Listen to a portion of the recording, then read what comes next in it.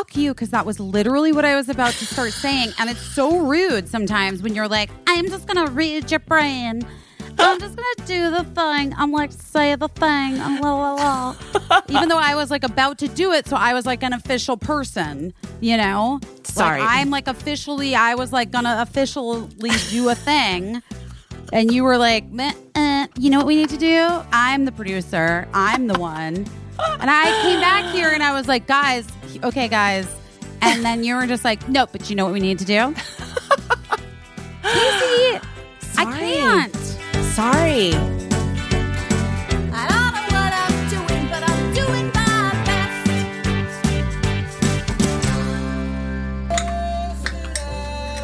best. Having a bev this early? Not gonna lie, I actually have one right here, and I was like, "Is it too early? It's noon." It's one. It's one for you. That's That's time. How much time? I've been on one case. I'm on one. Oh no. It's okay. It's okay.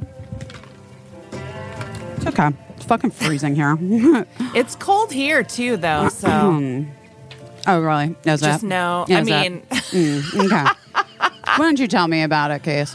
Tell me how cold isn't it it is there. about? Like, okay, we have to turn off your beautiful music because then we can't use any of this. Is he going to sue us? He's not, but his publisher will. Fuck those guys. All right, fine. What is it about moving to Los Angeles that makes you such a giant baby about being cold? Because like I used to spend winters in New England in a cheerleading outfit. Yeah. So basically like going around in my underpants. I mean, on the opposite but same, you know, I would go to school in Arizona in jeans. Right. Yeah, I don't know. But all I know what is this fly doing? What do you want and from why me? are there flies? Why? What It's do you want? freezing It's like cold. it's literally fucking taunting me. It's taunting me. I don't even know. It's on my screen looking at me. It's a spirit. It's a spirit, and it's here to tell me something. And what is it that you want me? Do we have to know? super flies now? Why do flies like we used to get like a break from flies. And now they're constant. There's literally no break from anything. Yeah. I told you about that. Did we ever talk on the podcast about that fly killing device that is like a thing that shoots salt at flies? Yes, but I don't like it. I don't like it either. It's too like I thought I liked it. It's mean. And then I watched videos and I was like, this is too violent. It's violent, but it's also like they're like when you see insects up close, it's just very hard not to think of them as spirits, little spirits. But also like flies are, I always think like insects. Oh God, what is it? Why are you bugging me? Like that's the idea, right? In the spiritual realm, like if an insect shows up, it's bugging you for a reason. Like it's like, it's a spirit that is like, yo, hey, I got to tell you something, trouble coming or whatever. I don't know. But also, are you drinking a kombucha right now? I just opened it. But like, yeah, no, but this guy, it could be that like that flies like, hey, is that garbage juice? Yeah, that's true. But also this guy has been around. He's been making the rounds for a couple days now. How long do flies live? No, I mean, I don't know. I get maybe he's just trying to live his best life in his like 48 Truly. hours. He's like, honey, I'm only here for a minute. Like, can we chill? Can you just be can cool? you just let me be in your cute apartment and leave me let alone? me live. This place is so cute. I love it here, and it's warm. Please, come on. I actually think it might have come from. I moved a plant from the townhouse here because it was on death's doorstep, and I had this plant guy come over. And he was like, this is on death's doorstep. And I'm like, is it savable? And he's like, it might be. And I was like, if we move it to a very sunny apartment. He's like, possibly. So we moved it here a week ago. He's not currently coming back to life, but like I have hope. It takes a minute. I have hope. Well, the guy was like, it's going to be a big minute. It's going to be like, not till the spring will we know if he's going to make it. Oh my gosh. But I'm talking to him. I'm giving him words of affirmation. Sir, you're going to make it. Do you remember Annie Meek, our This is rude. This is rude. I mean, this is rude. No, of course you remember Annie Meek. Annie Meek worked with us at Busy Tonight. She was our executive in charge of production, which meant that whenever we wanted money for something that nobody wanted to give us money for, she would like try to find a way to make it happen. My favorite one of those EICs that I've ever worked with in my life. But she's the greatest. The greatest. But what I was asking if you remember is how when people would get like sent plants or whatever, like as a gift, and you know, like you always say, an orchid isn't a gift. That's not job. a gift to me. That's a job. That's a full-time fucking job keeping that shit alive. Don't do it. Don't do it. One time, Camila Alves, Matthew McConaughey's wife, sent me like 7 giant orchids in this like giant plant thing. Because I can't remember. I did something for her charity or something. And she was like, oh, did you see this fly? The fuck? He doesn't want you talking about Camilla. That was Camila's ancestors showing up right now. So it was a huge orchid. Anyway, my point about Annie it died. It died. And I felt guilty about it for literally like a year because I was like, could only think about how much that fucking orchid cost. And I was just like, oh my God, this is... I'm a terrible person. Right. Annie used to go around the office, like doing her rounds or whatever, just to say hi to everyone and check on everyone. And she would take plants away from people that had them on their desks if they weren't doing well. And she would like gently chastise you for not taking care of the plant and then take it away from you. And then her desk was like a lush tropical garden. She had the greenest green thumb I've ever seen in my life. But I get feeling guilty. I told you about when I was like in my 20s and my mom got me a Tamagotchi and I kept it alive for a really long time. And then one night I went out and had drinks and like slept in the morning. And when I woke up, my Tamagotchi was dead and I felt terrible. I mean, you kept both of your children alive. I think we're good. Well, that's the thing that children, they'll let you know, a lot of times what they need. So, but an orchid and a Tamagotchi don't necessarily do that. And so, they say parenting doesn't come with an instruction manual, but I do find that my kids, at least, were like, hey, why don't you feed me? That'd be a great idea. And I was like, oh, yeah, I agree with that. Thank you for reminding me. 2 things. Number 1, I went to see my best friend the other day who has a newborn and an almost 3-year-old. And holy shit, you guys out there with small children, what the fuck? I forgot all about it. Her kids are adorable. There's nothing that's unusual about them. They are normal. You know what I mean? Like everything's fine. And I'm just like, exactly, Gina. Exactly, Gina. I'm like, oh my, I'm like, how are you standing upright?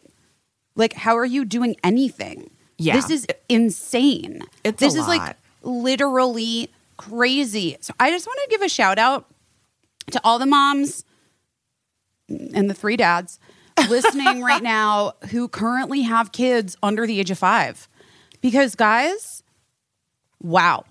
It's a lot. It's a lot. So much. And also considering the fact that like, I mean, you were like a very fairly young mom. Yeah.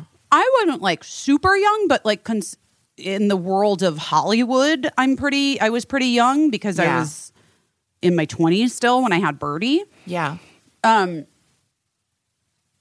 these bitches out here in their 40s having babies, what the fuck? How do you have the energy for it? I've been thinking a lot about that because I still have like friends that I went to school with, now a couple years younger, but like a girl that was in the grade ahead of me has like a kid that's just going into kindergarten now. And it's like, it's mind-boggling to me because I'm just like, I can't imagine having a little kid right now. But I do think that maybe there's like an exchange for like, as physically tired as I am now, as opposed to how I felt when I was in my 20s, I guess I'm probably like infinitely more patient now than I was in my 20s. I don't know if that's true. I think so. For me, I think like there's just probably like some type of wisdom that I probably could have used then that I maybe have now. Maybe. I don't know, but I'll never know because I'm definitely not having a kid now. I mean, Michelle did have a kid in her 20s. Right. And now has these 2 babies. Yeah. She wants to be on the podcast to talk about Fabelmans. Oh, please. And I think we should do it and let's record it. Maybe we can release it Christmas week and we can like pre-record, guys, so that we can just, you and I can just have family times. And, but it'll still be a great podcast because Michelle will be the guest the whole time. Yeah, that seems so Doesn't great. that sound good? Yeah, whatever works for her. You know, I love her and would love to talk to her. I'll figure out the scheduling. I know we have like an hour and a half where she's free every. Great. That's every perfect. week. She gets 1 hour to herself. That's perfect. Maybe like a bonus podcast or something. Who knows? Whatever works for her. Eli babysat a child in our house this week for a mom that was in a pinch, and he didn't know her and he'd never met the kid. I pieced out because I went to a birthday party like an hour into it. Wait. Oh, wait. Yeah. How did he get this babysitting job? What's happening? It's kind of like confused. Well, just like the way you set it up. He's like, for a woman he didn't know and had never met the baby. Like, okay, it wasn't a baby. Happening? It was like a 10-year-old guy, but it was like someone that a friend of a friend's. Yes, something. Someone that he dog sat and house sat for that has subsequently had him babysit. Got in touch and said, "There's a mom who's really in a bind." Yeah.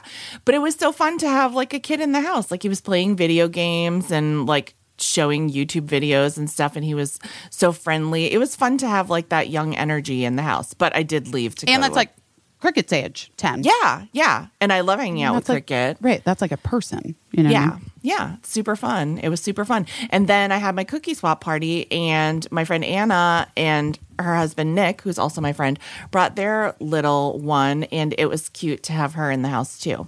She was very good. How old is she? Like maybe 2. Yeah, but a girl. Yeah. I did say that to Michelle. I was like, you had 2 boys. You know what I mean? Like, yeah. That's a lot. Like, especially when they're little. Like, yes. We obviously, I've dealt with, but I don't know. I mean, you had a lot of stuff with one of your kids too. Well, like, Eli was like such a handful. I mean, he was like just straight up, he was like the kind of kid, he was a leash kid. You know what I mean? Uh-huh. And like one time a mom like clucked her tongue and was like, "Oh my God, I can't believe they have their baby on a leash." And I was like, anyone who ever says that either hasn't had a kid or hasn't had a kid that needs to be on a leash. I'm trying to save his life. Right. Like, no, I'm trying to preserve him and keep him alive. And I know. Which, by the way, guys, your only job as a parent, kind of. Exactly. Lincoln he wasn't a leash kid. He never needed to be on a leash, but they couldn't have been more different. You know, Eli was just physical 24/7. I mean, that kid was so, and I mean, he has ADHD. He was so active that at one point we put like a mini refrigerator in his room because he had to like wake up to eat in the middle of the night because that's just how much calories he burned. Like we were just talking, I don't think he's still like that, but he's like, he has like wild metabolism. And we were talking about like, do you know how Chrissy Teigen says that she like puts food on her bedside to eat in the middle of the night? Like she puts an egg and I don't know, some dish that she brings to bed with her so that she can wake up and eat it. But when she's pregnant or just always? I think just always. I remember her using the phrase bed egg. She would put like a hard-boiled egg on your bedstand. Doesn't sound to me like the midnight snack I'd be into, but I love her. I'm happy for her that she figured it out. She's like, I need a little protein. Like I would go like string cheese. Maybe, yeah. I mean, like that sounds like I don't need to get up to eat in the middle of the night, but I did make I made a ton of Chex Mix for the cookie swap party. Oh yeah, you were excited about that. How did the Chex Mix turn out? It came out good, but I'm going to be honest, like, I don't know. I, in my mind, remembered it as being so much better than the bagged version that they sell. And I don't know that it is actually better than the bagged version. Or I don't know if it's worth the effort to go to make scratch Chex Mix. But it also could just be that I had like a bad attitude because I felt very stressed about the cookie swap party. And I was making the Chex Mix in the middle of the stress. Well, like water for chocolate. Maybe it just didn't taste great because it was the energy you were putting into it was stress. I think you might be right. I'm just saying. There was you got to bake with love, man. I guess so. Yeah, because also my cookies for the cookie swap party didn't come out the best. Well, that's right. I was not winning you weren't any type of bake-off, which is like, I think that I generally make like pretty good cookies, and I feel like it would be pretty hard to mess up Chex Mix, which is delicious. But anyway, my point was that there was Chex Mix left over. Eli said that he was going to keep that on his bedside to eat in the middle of the night. That makes sense. I think that's like a good use for it. Snack. I did make vegan Chex Mix for the vegan guests, and they said that they liked it, which was Emily Beebe and our friend Laura. Yeah. But vegan sweets are normally pretty easy to do. Yeah. But I mean, Chex Mix isn't a sweet, it's a savory. Chex Mix? Yeah. I thought it had chocolate. No, what am I thinking of? You're thinking of Muddy Buddies, maybe, which are also made with Chex. Oh, I like Muddy Buddies. That's where like you melt the chocolate and then that's what I want on the Chex, and then that's what I thought you were doing.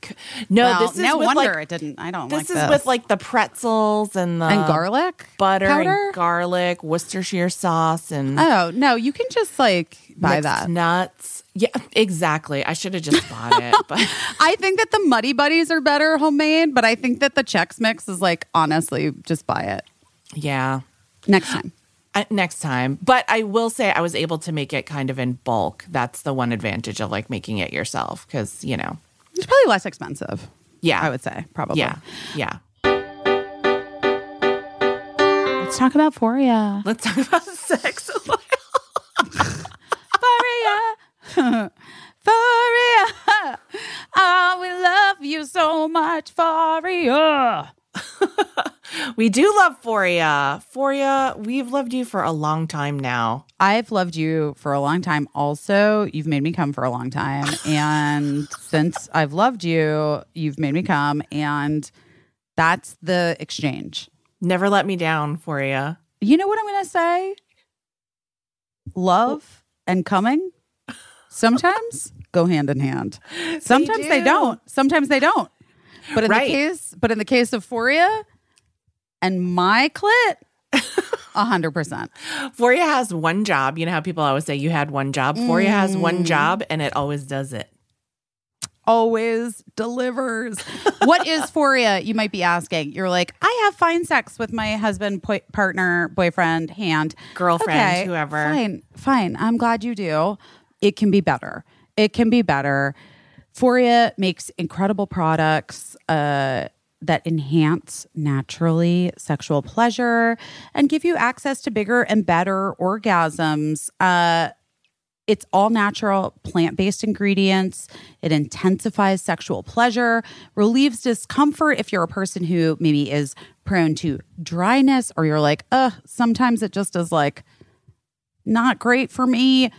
Try a little squirt of the Foria, Awaken Arousal Oil, or the sex oil. Also fantastic. Yeah, also, or you can use them both.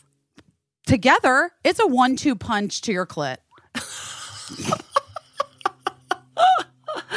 The Awaken Arousal Oil uses CBD and warming sensation-inducing organic botanicals that enhance arousal, sensitivity, pleasure, and access to orgasm, which is a thing that like a lot of us, I'm guessing, have struggled with at least from time to time. So why wouldn't you want that? Everybody wants that, and Foria is answering. The question is, why don't you want that? And Foria is like, there's no reason. Here you go. I've answered the question. Guys, we very much endorse this product. I love it. I've sent it to friends. Perfect stocking stuffer. It's a perfect gift at a Christmas party that you're going to. Maybe not the office Christmas party. Like, let's not get, you know what I mean? I don't want you to get in trouble. Don't get in trouble. That might be like, HR might be like, not okay. But if your girlfriends, if your girl and guy friends, if your couple friends, if there's a party there where you're putting in gifts, I highly recommend the arousal oil and the sex oil. And you have our permission. Also, just try it for yourself. It's great. Yeah. We fully endorse you. Go ahead, treat yourself deeper, fuller pleasure wherever you can find it. And as often as possible, start with a bottle of Foria. Foria is offering a special deal for our listeners. Get 20% off your first order by visiting foriawellness.com/best or use code BEST at the checkout. That's FORIA wellness.com/best for 20% off your first order. Casey and I recommend trying the Awaken Arousal Oil and the Sex Oil. You're going to thank us, guys. Yeah, really well. Blueland, blueland.com/best. Is that good? Yes, I love that I thought one. that was great.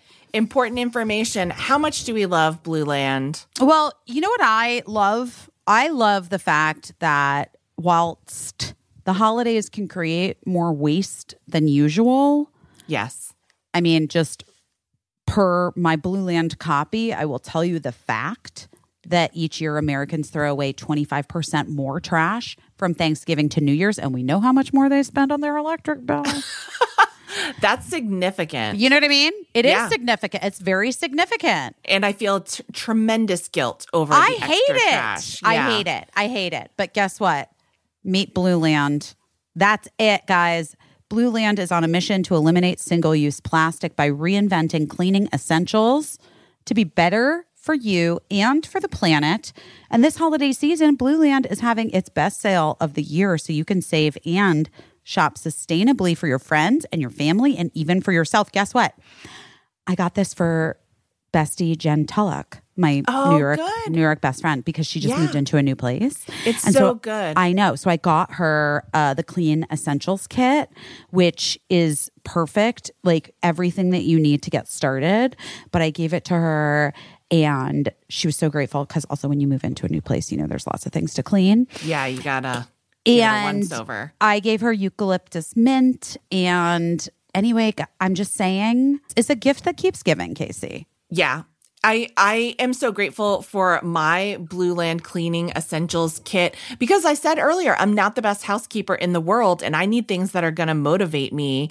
And so those gorgeous smelling products that work really well and make cleaning easy are like so perfect for me. And the fact that they're refillable and don't cost a ton to refill is like a huge, huge, huge deal for me. No, it's very affordable and you feel like, okay, I'm not throwing away a ton of plastic bottles every week, you know, and it's so easy to buy the refills and to make them. And also when you see how much water just is in those products to begin with, you're that like, we're like shipping around water. It's crazy. It's crazy. I'm looking forward to this next year. I want to like reduce my carbon footprint even more. I have been inspired this month. Yeah. And Blueland, I know, helps me do that. And it's going to continue to help me to do that. And I want it to help you guys. So why don't you take advantage of the best sale of the year? Go to blueland.com/best. You're not going to want to miss it. Blueland.com/best. That's blueland.com/best.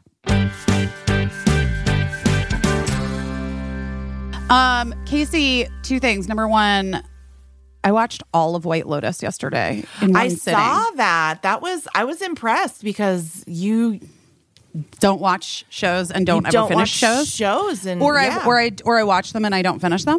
Yeah. Generally speaking, I was impressed.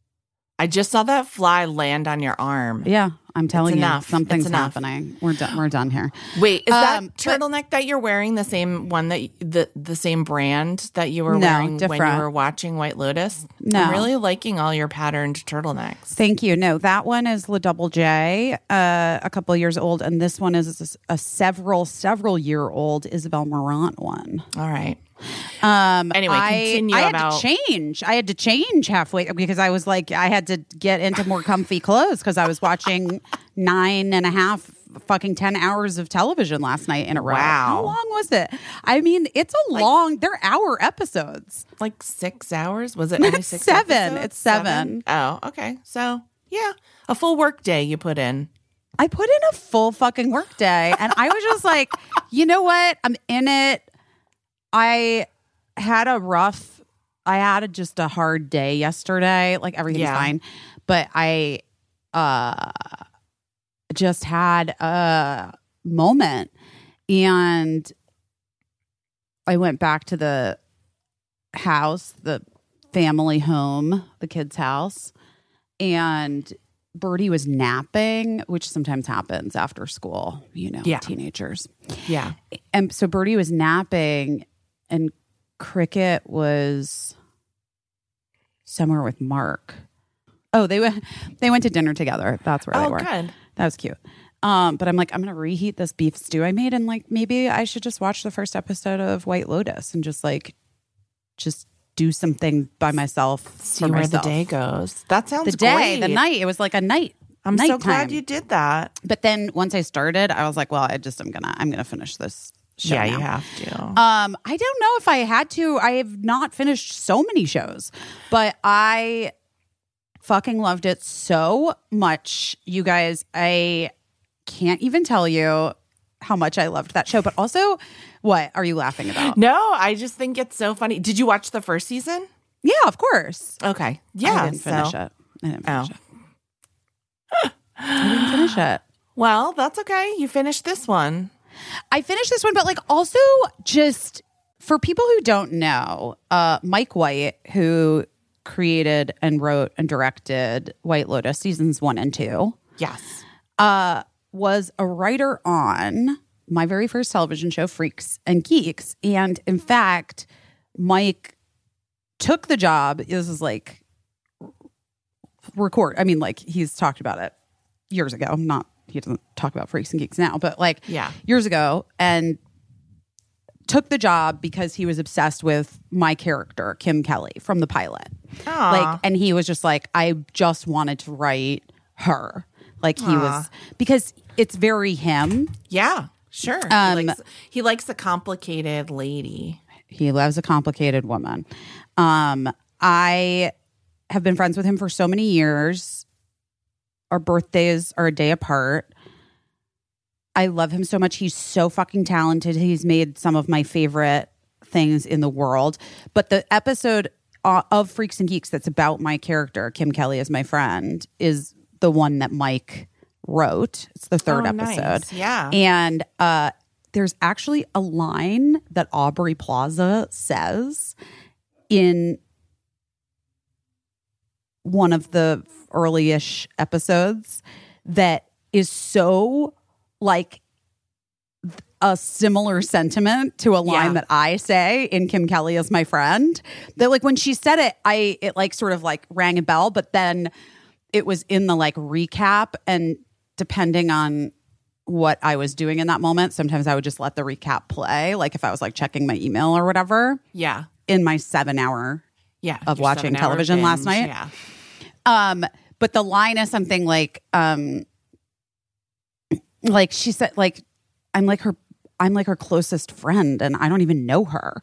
And the line that I said in Kim Kelly as my friend is something like, you're like my only friend, Lindsay, and you're a total loser.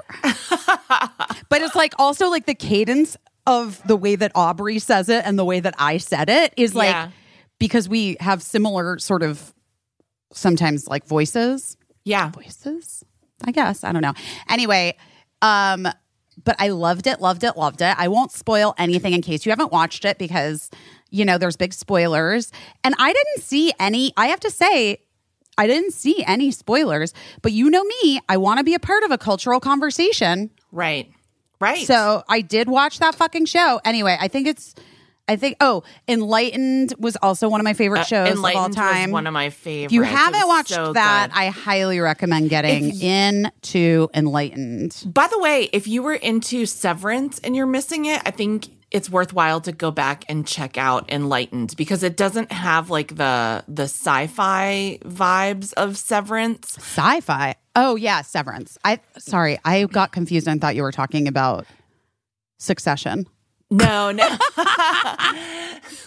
Severance has like, kind of sci-fi vibes, future, it's like dystopian sci-fi vibes. Mm-hmm. But Enlightened has all the dystopia and all the corporate creepiness vibes, and it's definitely, I feel like Severance definitely was inspired.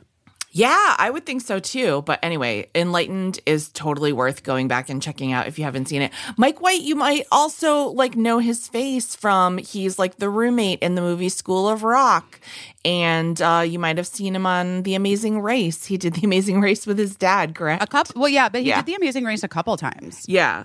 So, he's you know his face, and I always like that. I always like when I know the face of a writer who he's very prolific, and has done so many amazing shows and movies. I mean, Year of the Dog with Molly Shannon is incredible. Yes, yeah. Chuck and Buck was like his first indie movie that he did with the Weitz brothers. It's like really bizarre and cool.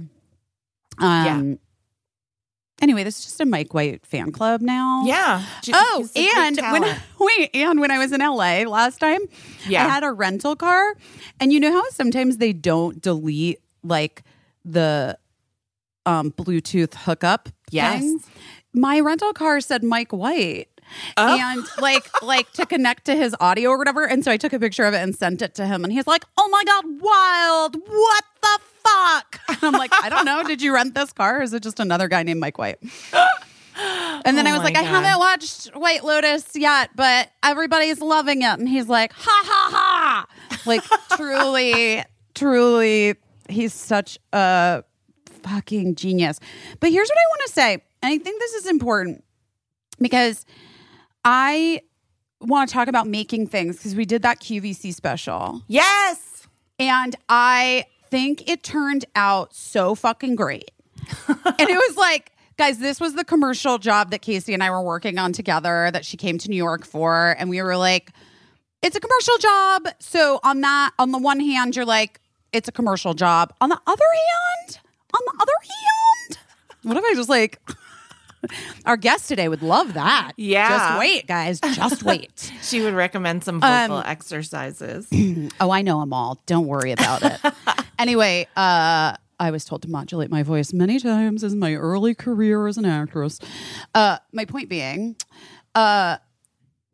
commercial job. You can say what you want about commercial jobs. Most everything is a commercial job because whether you like it or not, you're selling shit to make stuff. Yeah, you got to. Like you're either selling you're it's all a deal. Anyway, yes. There's a longer explanation, which is that you're either directly selling something or you're doing a show that's sponsored by ads that are selling something, or you're getting funded by someone who's wealthy from selling something. Those are the only choices. That's the only way, guys. Yeah. It's the only way. Anyway, the point being that we initially, when QVC Plus came to us, my agent was like, "Listen, these people are very enthusiastic about you, and I already, and Casey, they want Casey too because they loved Busy Tonight, and they kind of are just like, we just want them to do whatever they want to do." And we did, like within the reason, within the not ramifications, the within realm. Within the realm of like, we're hoping for like some sort of fun holiday special that we can put like showcase all of the things that are like available on QVC, which by the way, I learned a lot. I didn't know you could buy all that shit on QVC. Yes. Cheers. Cheers. You know what I decided? I was up until 3 a.m. watching White Lotus with Birdie, and I did have several bevs last night, so no longer an advertiser on the podcast, still shouting them out. Don't know why. Anyway, it's just who she is. It's still good. But we had the best time working with Mike and like all of the creative team and the salespeople and the art directors and everything at QVC. And they were so open to our pitches. Like Casey really was like, we got to give people good gifts. Like, let's do a thing where we go onto the street and we ask people what the worst or weirdest gift was that they ever got. And then we like give them something good in return. And that was so much fun to do. It was really fun. Yeah. It was really fun.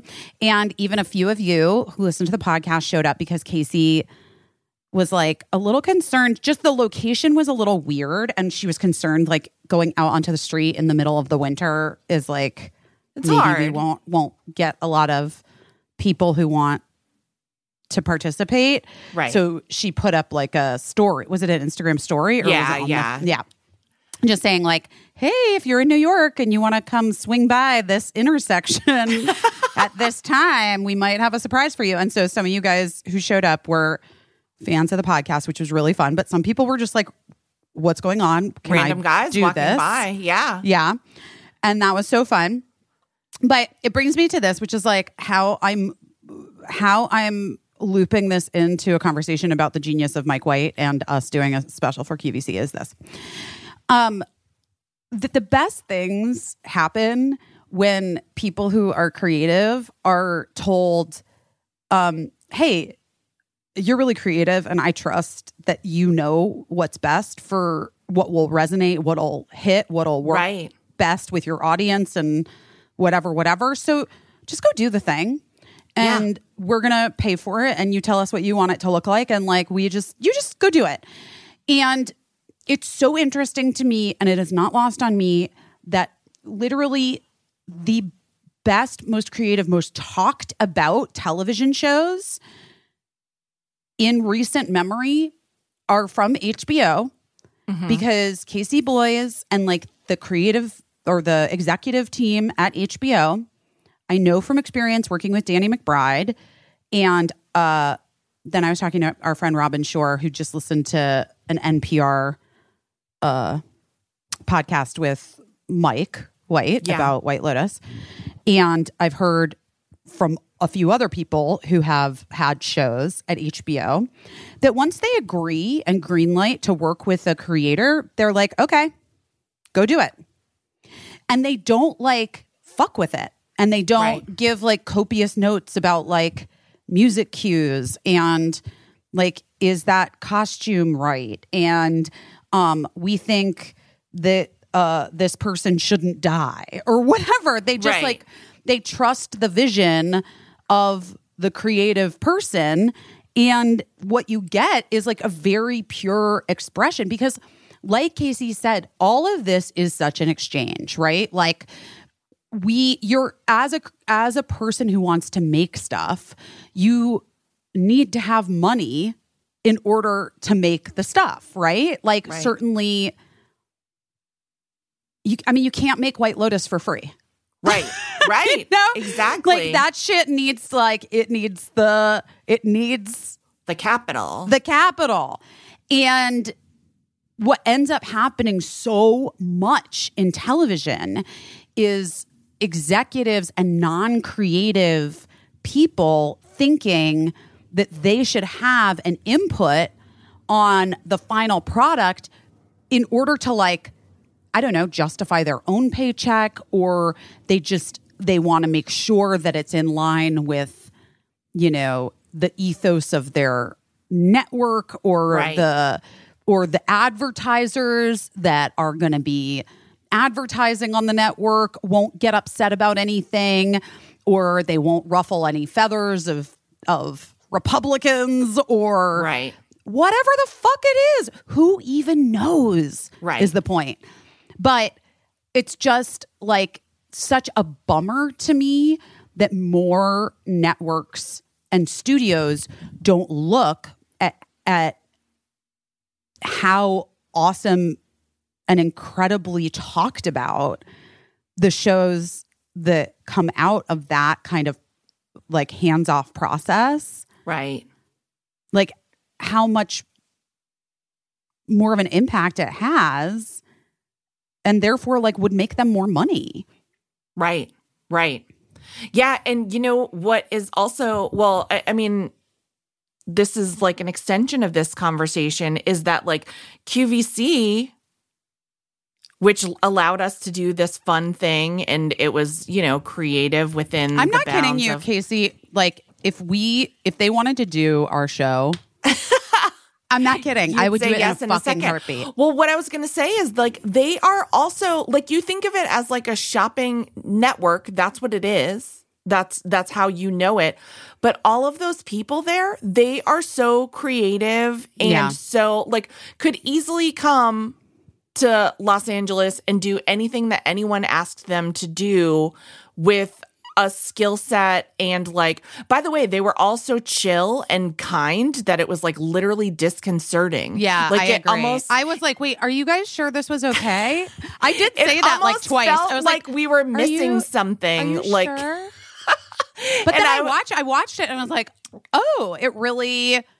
They did a great job with the edit too. I mean, they have everything like in-house. Yeah, all in-house. So like all the team there. And that this is to say like they didn't just make this like little special with us, which was so fun. They also made a full out Hallmark style holiday movie called Holly and the Hot Chocolate. And I watched it because they seemed excited about it. Because it is one of the better holiday movies of that, like in that vein, you know, those made for TV holiday movies, a bunch of them come out every year. It's really funny. It's got jokes. Everyone in it is really great. And I thoroughly enjoyed it. And you can watch that on QVC Plus as well. So these are people First of all, what movie are we making with them? Come on. Secondly, Busy Tonight 2.0. We can do, you know what we can do with them? What? We could do Busy All Day. Yes. These are ideas. Everyone, you're getting like a peek behind the curtain of like everything that we've been talking about. It was really nice because, well, you know, it confirmed for me that a lot of the things that we have been talking about over the past few years now, that we're like, why can't we do it this way? These people that are doing things kind of this way, we're like, yeah, that absolutely makes sense. And you absolutely could do it that way. So that just because there's a lot of people when you're suggesting doing something in a new way that hasn't really been done before, a lot of people will be very quick to say, oh, that's because it's not possible. Like how many times did someone tell us that like something wasn't possible? And I'm like, we're not asking anyone to do nuclear fusion, which has been accomplished this week, by the way. We're saying like... That's what my dad did. Exactly. That was his job. Exactly. But how many times did somebody tell us, like have a meeting with us and tell us, oh, that's not possible, that nobody has ever done that before. And then, you know, you talk to somebody that's actually like doing things and they're like, yeah, here's how you would do that, blah, blah, blah. You know, and it's just like, that's what I felt like this team from QVC was like. They made a whole movie. Like, and I also just found them to be very like delightful in all of our going back and forth about like even just ideas and stuff. Yeah. And like just the way that they never said like, no, we're not, you know, like that's insane. No, we can't, whatever. Right. They were just like so open to everything. I just like loved them, you guys. I hope you watch this special. And yeah, I hope you watch it too. It was super fun to do it. I already have heard from like a lot of people that have loved it. I mean, my parents texted me. First of all, bless your parents my fucking texted parents. I know, but bless my parents because they literally like, I think they woke up yesterday morning. My mom must have had like an alarm set or something. Aww. And they like woke up and watched it.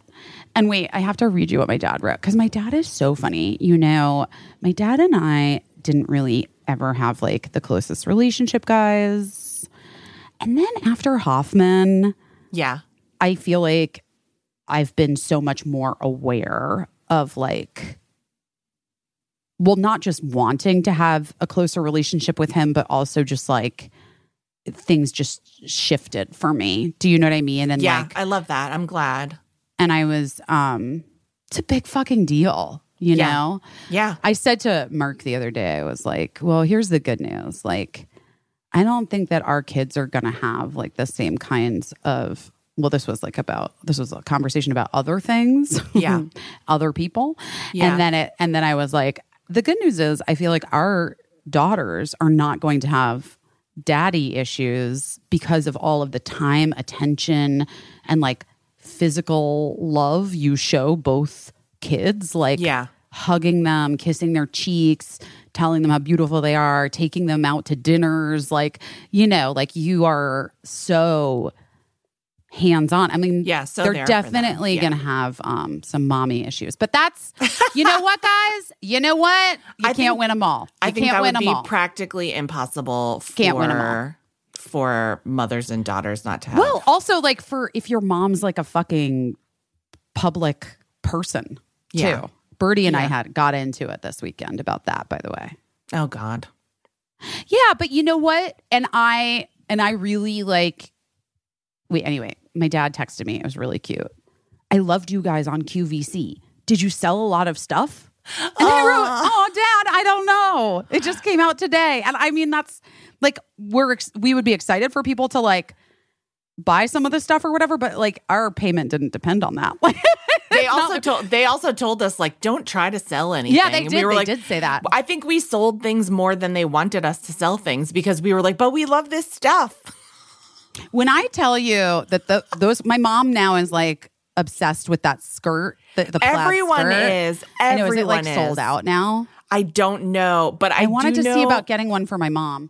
Okay, I think we can probably get one for your mom, but everyone's obsessed with this skirt that Busy and I wore. Like, in case you haven't watched it, you'll see that we like. I'm actually going to go on QVC right now and just buy it for my mom. We wore matching outfits to show that like different body types can wear the same outfit and it can still be flattering and comfortable. But we didn't like call it that. We were more. No, it was more just like, you know. It was more like friends matching. Dressing with your best friend, like cute matchy-yatchy with your best friend, or like your sister for Christmas. Like I love dressing alike. I really do. What is that? I don't know why. Like I never did it when I was a kid. Leanne, I mean, there's not a fucking world in which Leanne ever would want to dress like me, or I would ever want to wear the things she wore when we were kids. Did you match with your friends ever? No, and I always wanted. Well, Emily, maybe. Sometimes. Maybe a little Emily. Yeah, maybe because that was always a thing. Well, again, I was a cheerleader, so from like a really young age. So see, I wasn't in any groups. Having a uniform was like a big thing, but then also like it extended to like my two best friends in school. We always had like matching T-shirts. It was always like by committee. When you went somewhere to buy a souvenir T-shirt, we would have to like, you know, have a committee and decide which T-shirt we were all going to get the same. So, you know, there is something fun about it. I don't see the skirt right now. You don't see the skirt? You know what? You know what? We really do. Oh, wait. Here it is. You found it. It's from the Joan Rivers collection. Yeah. Oh, wait. Like my mom's petite, too. I know. That's so perfect. What do you think we texted about? Petiteness. Petiteness. But yeah, so it's this like beautiful skirt, but everyone was obsessed with it. And I was so happy because it was from the Joan Rivers collection. So, you know, I remain loyal. They're sold out of the red and black. Okay. But they have it in the tawny port and black, but they don't have it in the green. Wait, maybe I can just get the regular one. Yeah, because I don't think like it's a maxi skirt. So, you know. Well. Oh, also Isaac Mizrahi has like a version of it too. Oh, okay. Oh, they're really sold out. Really? I will say it was like definitely it's stretchy. Yes. Everything we wore was so comfortable. It was so comfortable. But just so you guys know, if you do want to try to get this Joan Rivers skirt, which is on clearance, that's a mistake, QVC. Charge full price, babies. No, but if you do want to get it, I would say the sizing is a little bonkers. Oh wait, oh my God, this is so funny. Literally, sizing is what the only comment in the thing is sizing. Oh my God, love these skirts, but the sizing is bonkers.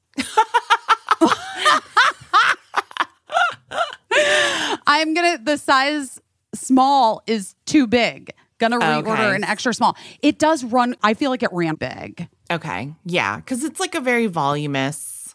And voluminous, and it's got a stretchy waist. A stretchy waist. We love a stretchy by waist. the way, I love a stretchy waist, but I also hate a stretchy waist because I think it's just like looks like you just gave up. But the beauty about this stretchy waist is it's like a black attached non-gathered band, and so it just looks like a nice belt. Really, like I'm obsessed that they're gonna be like people are gonna be like. I tried to listen to the podcast this week. It was like basically it was like an ad for the skirt on QVC. A skirt on QVC. I mean, okay. But it's so great. Everyone was obsessed with it. So like, listen. I thought that was really cute. Now, I just want to say this. I don't know if I didn't get to this yet. I literally personally spent I would say no less than 4 hours on the QVC fashion website. Truly. Yeah. You know what I mean? Yes. Because I was just like going through all of the things, like finding things that like could also work for you. And then like just thinking about, I don't know, like it was just a lot. Yeah, like, lots of stuff. Because they have so much stuff. They really have anything you could want, really. I mean, just being honest. Anything you could want. And some things we didn't wear, but they also have like a current collab, or is that what they call it? The Girl with Curves, who is a fashion influencer who I love, who's now designing things. She has a line on QVC. So like everything that I wore on my Minneapolis trip that everybody liked, a lot of that stuff was from QVC before I even knew about this job. A lot of it was Girl with Curves and Joan Rivers from QVC in the fall. So, so when I say that like I never do anything that I don't really believe in and don't really love and use, that goes like quadruple for QVC. Anywho, it was super fun. It was super fun. Really and fun. Like the amount of like zero stress that day, like and I didn't sleep well the night before. You hadn't slept well the night before. You had insomnia, and then like I think I was nervous. You were nervous, and then like little things got. I just wanted to do well, and like you know how that is. As like always happens when you're doing any kind of production, little things got messed up. And like, I'm not going to say that I've never been like, this is really bad that this got messed up, like on something that I've been working on.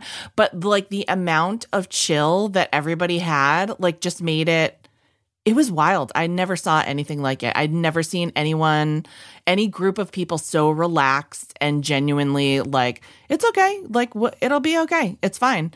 And it just like really... I don't know. I mean, like, it really made me admire what the culture at that place must be like, that people were so relaxed. Or, like, yeah, that, I don't know. Just a really good group of folks. Here's what I'm going to say. You know me. I'm a little bit like, we've talked about it. I'm like, don't want to like, I'm a Lloyd Dobler at heart, you know? I'm like, I don't want to buy anything sold or bought or do anything, whatever. But like the fact is, people do buy stuff, and I would sell stuff for QVC. I mean, I did, but yeah. I would do it again in a heartbeat. I loved them. It was so fun. And I want to go to Pennsylvania to tour the facility, which they offered. Wait, I'm sorry. You know what? I didn't even say the right thing. I was like more like I'm Lloyd Dobler in that people for a long time, Casey and I have talked about this, are like, why don't you do your thing? Like, why don't you make a line of bleh, whatever. Yeah. And I'm like, I don't want to do a thing like that if it feels like, because I think so many of them feel disingenuous. Yeah, you know? it feels like someone told that person this is the next thing you should do. Like this is on the checklist of things you should do in your career. Right. And so that's always been like hard for me. And there's also like, there's only so many fucking hours in the day for us. And like, I know but like I am busy all day, every fucking day. You know what I mean? Right. I'm literally buying this skirt as we talk. 361. Sorry, I just don't read your credit card number. No, I was just remembering my mom's phone number. You guys, seriously, Barb. Spoiler alert, Barb. Speaking of which, you guys, do you think that my crying hurt the movie? No, I don't think so. Okay, good. People were angry about my crying. That you cry? Who was angry? Men. Well, they can shut up. Get angry. Well, yeah, get angry about that, men.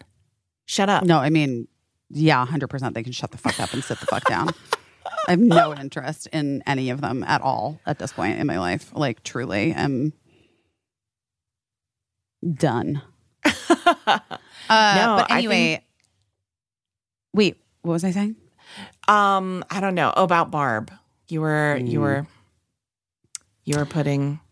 I'm buying this skirt right now as we're talking for Barb. And Barb, I'm sorry, this is a spoiler alert. But Joan is sending you this skirt, and I hope you love it. So do you know? Have you ever seen me wear? I wore like a couple Christmases ago this dressmaker from London. Her name is Mary Benson. Okay. And she makes these really for a while they were just bespoke. Like she would just literally you would send her your measurements and she would have the dress sewn for your body. Oh, I love that. Yeah. No, it's amazing. And she'll still do that for sure. And she would get like fabric and then like I've worn this stuff before. It has like moons and stars on it. Like she kind of like makes the pattern on the fabric with like, I don't know if it's like iron on or like what she does with it, but it's really cool. Anyway, she's in London. Her name is Mary Benson. She's like a very small dressmaker in London, and you can look at her stuff. But anyway, she reached out.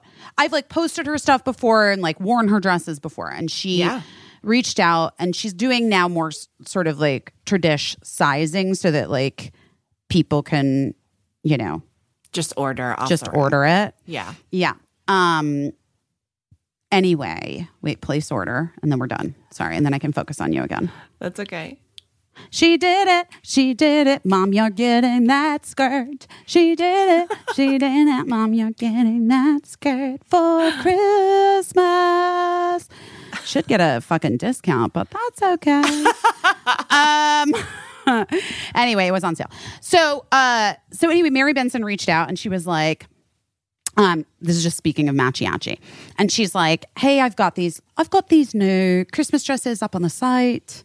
I imagine that's how she talks. I don't know. Sure. I'd love to send you one. Like, that would be lovely if you are interested. And I looked and I was like, oh my God, they're all so gorgeous and I fucking love them. And yes, I would love it. And so I picked this one in green velvet that I loved. But then I was like, just flashed forward to my future, AKA my past, where I had gotten this really cute Christmas dress last year from my friends at Doen. Yeah. And then Birdie wore it on Christmas. Sure. Right. And then I was like, well, I don't now have a Christmas dress. So, okay. Yeah. I guess. But like, so then I wrote Mary Benson back and I was like, I'm not trying to be like ask for too much because I get weird about that too. Like, right. Happy to pay for it. Happy to pay for it. But also I do think I should probably get one for my teenage child as well because otherwise I'm just not going to get to wear this dress. Right. So she was like, fantastic. I love it. Matching dresses. That's so great. Do you want me to make one for the little one as well? No, would never wear a dress. No. Ever. Yeah. Not for her. It's not for her. But then I looked online and I found a green velvet like onesie jumpsuit. Like, have you seen those? Like those onesies? Yeah. Yeah. You know what I'm talking about. Wait, we sell them. Yeah. Right. Or we have. Well, I found like a, haven't we? I think, well. Did we? I don't know if we have. I think we did early because we made them for Girls 5 Eva. Right. And Brave Gowns does our stuff for Girls 5 Eva. Right. Anyway, regardless. I can't remember. Velvet onesie. The company is literally called like Onesie or something. Okay. But it like zips all the way up, you know? Love it. Yeah. And it has a hood and it's like a green velvet onesie. And so the dresses showed up and the onesie showed up and it's like the perfect velvet. And then Mark saw it and was like, I mean, I am coming for Christmas. Could I get one too? And I was like, sure. Of course you can, Mark. Yes, let me get you one. Okay. So I ordered Mark his velvet onesie that's on its way. But all this to say, Birdie tried on the dress. Yeah. Birdie and I tried on our dresses. Cricket was like, it's going to fit. I'm like, yeah, I'm sure. It doesn't matter. It's a onesie. You're going to be great. But Birdie and I tried on our dresses. And Birdie was like looking at herself in the mirror. And the dresses are so cute and so beautiful. I'm so excited about wearing mine too. Aww. And Birdie puts her hand on my arm and goes, but do you think maybe just I should wear it so that I could so I can really sparkle? Oh my gosh. And I was like, well, sure. But also that like defeats the purpose of like us wearing like a cute family matchy-atchy thing. And now I ordered this one for your dad. So it's like everybody's wearing a matchy-atchy outfit. So it's like, it'd be kind of weird if you didn't let me wear it just because you wanted to shine. But like, I could wear a turtleneck under or something just to make it really pop for different. you. Yeah. Oh my God. That's fucking adorable. I think that Bird like really honed in on like what would needle you the most in that moment. I like, know. Just crumbling up your vision. I know. Matching outfit. But like, here's the thing. And that's why like, truly, you guys, that segment on QVC was like my dream. If it looked like we were having fun, it's because I was having nothing but fun. It was like my dream come true. Oh my God, you know what?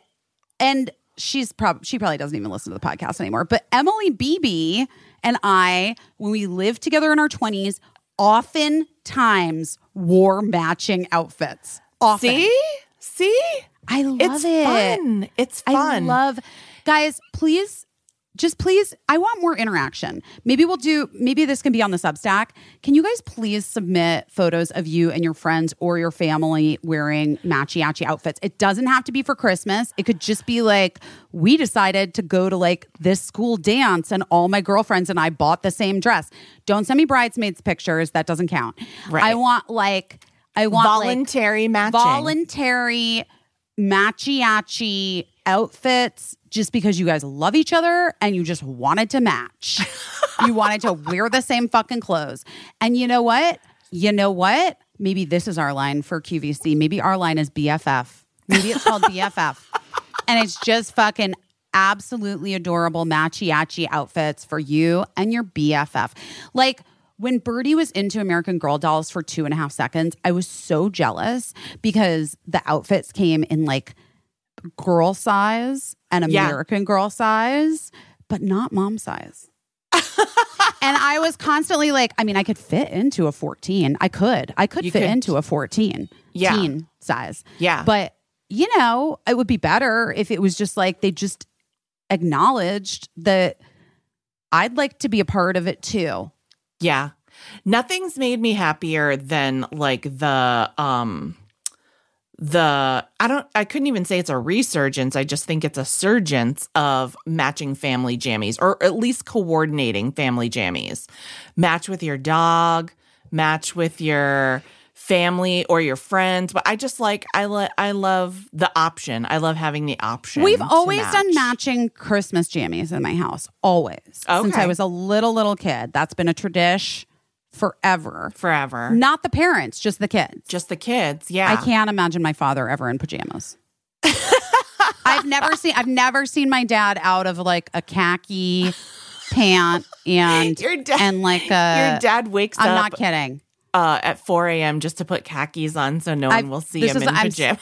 I don't know if he owns pajamas. I swear to God, the man he wears his like Dockers. Yeah. I've never seen him outside of maybe a Dockers. He sleeps in Dockers. It's like Dockers, and he does have a few like around the house work outfits that are like cargo shorts. He has like the Dockers cargo short. Yeah. I've never seen him in like a gym short. I've never seen him. In a sweatpant. He has white Hanes undershirt t-shirts. Okay. That I have seen him in. Yeah. But they're technically his like under his dress shirt / Tommy Bahama shirt. Right. The most casual my father gets is like Tommy Bahama button-up shirt and Dockers. I like it. I think I get it. Like I'm too comfortable sometimes. And it's but just like so insane. I deeply respect a person I've never seen him without Dockers on. Needs to pull it together. Your dad is like, yeah, he's just wearing Dockers. Maybe they're just pajamas that look like Dockers. Maybe that's also a thing we could sell. I love it so much. Pajamas that look like a suit. I love it so much. And pajamas that look like Dockers. I just love it. Remember like when they made like pajama jeans for ladies? Yes. Of course. Why didn't they make pajama Dockers for men? Oh my God. One time at Watch What Happens Live, I think we did like a Secret Santa gift exchange or something. That is so fucking funny. I'm sorry. That is and too somebody funny. got pajama jeans and like as like a gag gift. Right. Or like a white elephant gift. Right? Yeah. And then Andy Cohen took off his suit pants and put the pajama jeans on and did like a hell of a runway show for all of us. And it was really a highlight of my time working there behind the scenes. So I'm a fan of pajama jeans. We are also a fan of our guest who's just joining us and seeing if we can hear her. It's Lake Bell. Okay. She's muted. Oh my God. Do you know what I just put on? What? I just put on my Thrive Cosmetics mascara that I love. I love that mascara so much. No, it's like literally, it's the Liquid Lash Extensions mascara. And I'm not kidding you. When I wear it, people go crazy and they're like, what mascara do you use? I have to get it. Yeah. It's the first vegan tubing mascara and it's their best-selling product. It works so well. It makes your lashes look so great. For me, like I love that it's vegan, but the tubing for me is like a huge deal because under my eyes is oily and I can't really wear any other mascara without having it smear everywhere. And so this stays where it's supposed to stay on my eyelashes and it looks great. And it doesn't clump and it doesn't smudge. I also am very obsessed with the Sheer Strength Hydrating Lip Tint, which I've been using walking around all day today because it's been 20 degrees outside and I need listen, I need hydration. And you know what else I need? I need a little tint. Yes. Just a little tint. I like the Brilliant Eye Brightener too. By the way, like, you know me, I'm always using things for alternate purposes. I use it for everything. I use it for like highlighter on my nose, highlighter on my cheeks. I use it in the corner of my eyes because it does make your eyes look brighter and more awake. But it's really foolproof and easy to use and it stays on for a really long time. It's fantastic. I love it. But my favorite thing about this brand, Thrive Cosmetics, which really came on my radar when they reached out and asked if we wanted to be partners with them and have them advertise on the podcast. And I learned more about the company. It's not just like that they make the best beauty products, because they do. Their beauty products are incredible. Yeah. But they also have this mission, which is in the name of the company. For every product purchased, Thrive Causemetics donates to help communities thrive. They have over 300 giving partners that they partner with across the country, and they support numerous causes, all of which are things that are important to both of us. Such worthy causes. And I have to be honest, sometimes I feel a little guilty and a little shallow buying new makeup for myself. Yes, 100%. So this I can feel good about, and it's their bigger than beauty program, and I know that for every dollar I'm spending with them, it's going to do as much good as it is, for my own vanity reasons. I mean, truly, guys, we really love Thrive Causemetics. So I mean, it's Thrive and then Cause, Cause. Get it? Medics. Okay, so. Why don't you try Thrive Causemetics today? Right now, you can get up to 45% off their best-selling products when you purchase select holiday sets by visiting thrivecausemetics.com/best.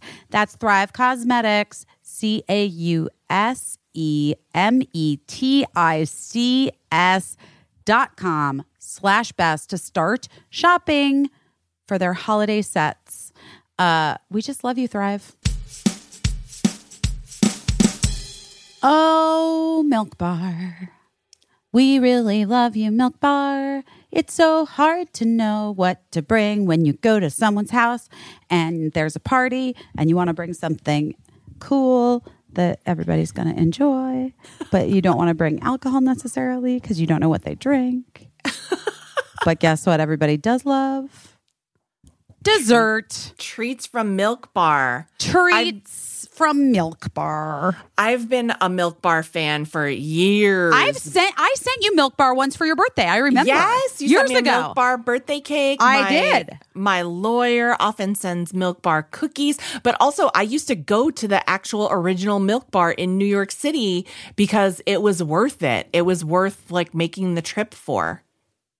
I mean, it is. Milk Bar is iconic. James Beard award-winning celebrity chef Christina Tosi opened the first Milk Bar bakery in 2008. And she has been shaking up the dessert scene ever since with her unique spin on iconic flavors. I am such a fan of hers. Anyway, guys, now you can ship Milk Bar's desserts nationwide and not just ship them like you love them. Ship them like you can send them to people you love. It is. Milk Bar is the perfect gift for anyone and everyone in your life this holiday season. For a limited time, Milk Bar is offering their delicious new chocolate mint chip cake and truffles. And so good. The peppermint bark snap cookies just in time for the holidays. Also, get your hands on their limited quantity of lab drops, including peppermint tie-dye pie. Made in limited batches straight from their experimental kitchen. I'm obsessed. Or you can also opt for the classic Milk Bar pie. It's very famous, cult favorite holiday treat made from toasted oat crust with a gooey butter filling. And when I say gooey, I mean gooey. It's delicious. It's delicious. It's never too early to plan ahead. Place an order today to schedule your treats to be delivered right before the holidays. But if you waited last minute and you need desserts stat, they offer also fast, even overnight, nationwide delivery. That's amazing. It is fantastic. Right now, Milk Bar has a special limited time offer. Get $15 off any order of $80 or more when you go to milkbarstore.com/best. You'll get $15 off an order of $80 or more by going to milkbarstore.com/best. milkbarstore.com/best. Guys, you know Lake Bell from many, many, many, many things. Hi. Busy. But hi, I miss you. But currently she's got an audiobook. She wrote a book and then put it on audio only because the book is about voices. It's about the human voice. Sound. It's about, it's about our speaking voice. Inside Voice. Which is exciting. You can get it wherever you get audiobooks, right? Yes. And are we like live? Did we? Yeah, we just do this. Oh, okay. No, I wasn't I'm so ready, and I am. Honey, none of us are ever ready for anything. You know what I mean? So this is the best that anyone's going to get. And like, it's good enough for a fucking podcast. You know what? I am happy to be here. I made a book. And I say I made because I wrote and then recorded and ostensibly created like a post-grad course that I never attended for myself with my own personal obsession, which is the speaking voice. And that it's essentially, it's like your incredible movie that you wrote, your first feature film that you wrote and directed and starred in. Like, it's like all the same. It is a theme, right? Inside Voice is definitely an extension of the work that I was already excited about that I folded into In a World, which was my first feature. And so really, I think it comes from a place of almost like quasi necessity, because I can't get enough of it. I feel like I'm not even done yet talking about or thinking about or studying or, sort of investigating and excavating new cool shit when it comes to voice. I think it's a roadmap of everything we have endured and everything we've experienced or perhaps exposed to, it's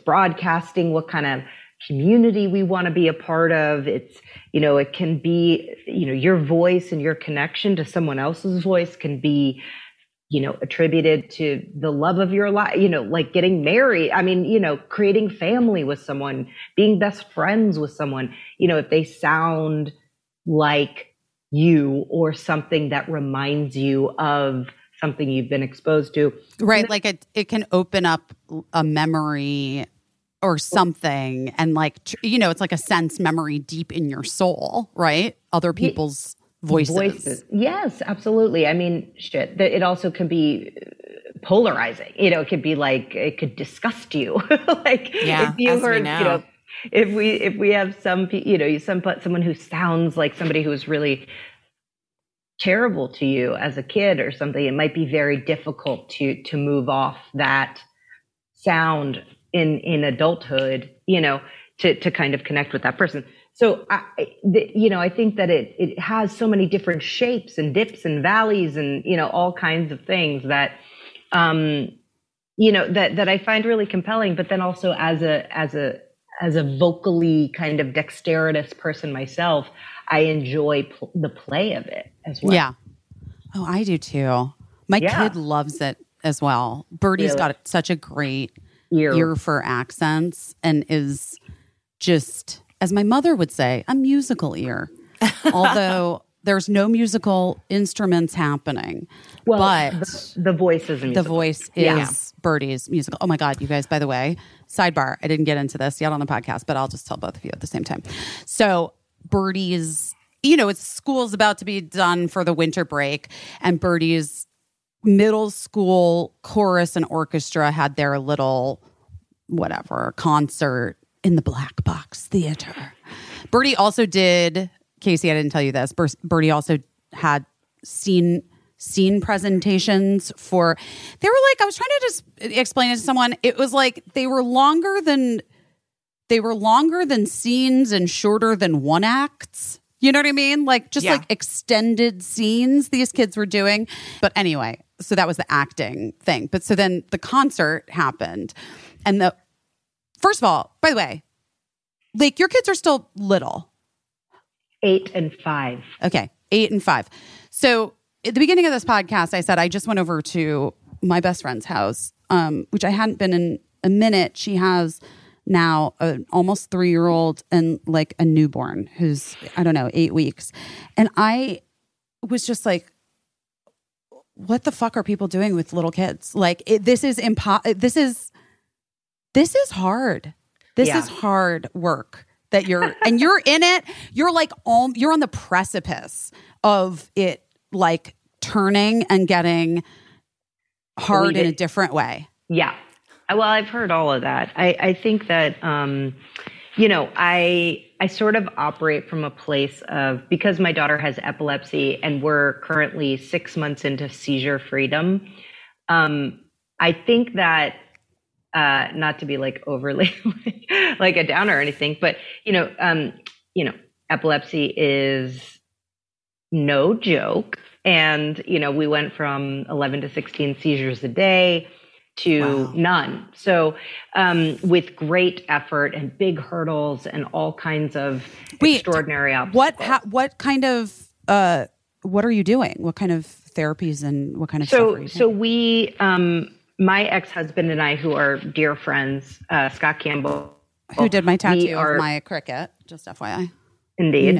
He's one of the greats. And he and I obviously are very connected. We do not even have the luxury to be, sort of, we're going to have tough, we're not going to get along. Like, no, that's not we're good. We're friends and co-parents, and we have a kid with epilepsy. So obviously we're going to be in a situation where like, we've been in the trenches together. Yeah. So I think that there, to some extent, what we've kind of gotten into, and what we have endured through our sort of extraordinary journey with Nova's epilepsy. And then also we had complications with Ozzy when he was born. So it's like, we've just gone through enough that it's allowed for us to, and we had to troubleshoot, to answer your question. So we had, in her epilepsy journey, she had febrile seizures, and then they said those are basically fever seizures, quite common. And she had her first one at like 1.5. So this is good for if anyone's listening. They're like, oh, okay, my kid gets febrile seizures. Here's the hot tip. So at 1.5, there's a couple of like, okay, that's scary. That's a grand mal seizure. That's no joke. Scary. Mm-hmm. Yeah. So once that occurs, you're like in the conversations for epilepsy, but you're not in it, because usually kids grow out of it at 6 years old. So then you're like, okay, no more febrile seizures. They suck. They're terrifying. Holy shit. But they're not hurting the kid. It's more like, where are they when they have the seizure? Right. That's the big ticket thing. Like, are they on the monkey bars? Are they in the bath? Like, that's where it's like terrifying. Right. Okay. So you have febrile seizures, and then at 6 years old, they are you're told that they will dissipate. They will go, that the seizures will go away. And then you can graduate into a life of no seizures. Okay. Mm-hmm. So at 5 years old, Nova had her first seizure, sans fever. Oh gosh. Yeah. And then all of a sudden our 30% chance of her having epilepsy turned into 100% chance. And now she has epilepsy. So then you're in it and you're like, okay. And then she had genetic testing. I highly recommend to anyone who is going through seizure disorders to do genetic testing. Very, very telling, interesting. She does have a genetic mutation. And, but so we then had to go through like big girl meds, pharmaceutical medication. Mm-hmm. And those medications are extraordinary. They're difficult. It's not like homeopathy. Okay. Right. I love homeopathy. And we tried everything. And I will say that the sort of cannabis and CBD in its medicinal form was integral in helping her get over grand mal seizures, but not myoclonics, which are smaller seizures, which they're like kind of stutter seizures. So if you see your kid or absence seizures, I don't know if you've heard of those, but those are ones where they tune out for a beat. That's a seizure. There's other ones where like it almost seems like they're just staring, Oh, interesting. Nova didn't have those. She had myoclonics, which would be like me talking to you and I like that. Those were very frustrating for her because those are very frustrating for her because she would then know that they come in clusters, and you get a cluster, you're probably going to get a grand mal at the end of that cluster. Oh my God. The anxiety that incurs on a small person who's already just trying to find the right word and trying to express themselves and have big emotions, that's what caused her anxiety. And now, we have that. But she's been a damn warrior in it. I look to her and give her such, I'm proud of her. I'm proud of our whole family for dealing with it. I mean, it's not easy for Ozzy either. It's like, why is all the attention going to her? Yeah. Right. Casey and I have had that conversation a lot. Like, and I think it's super relatable when you have a kid that has any kind of special need, the other child, the sibling who maybe doesn't, a lot of times, there's a lot of different ways it can go for the kid, but they make themselves smaller sometimes. Sometimes they make themselves much bigger in ways that are like, okay, here you are. Ozzy actually, I'm going to give him some major credit. His personality is such that he's like, all right, I'll go with the flow. So he's Mr. Go with the flow. So he's like, yeah, my sister has epilepsy. He's 5, but he he's just kind of a dude. And Nova already has like my, she's type A and, so it's like she's already coming at it. She's got this humbling factor that she has sparkles in her brain, which we reframed because initially she was apologizing for having seizures. That's out of her control because we were like, yeah, we don't like these seizures. Let's figure out a way to get rid of them. And she would be like, sorry. We're like, oh, fuck that. Fuck that. Yeah. Reframe. Yeah. So then I was like, Joan of Arc had epilepsy. Okay. Oh, really? I didn't know that.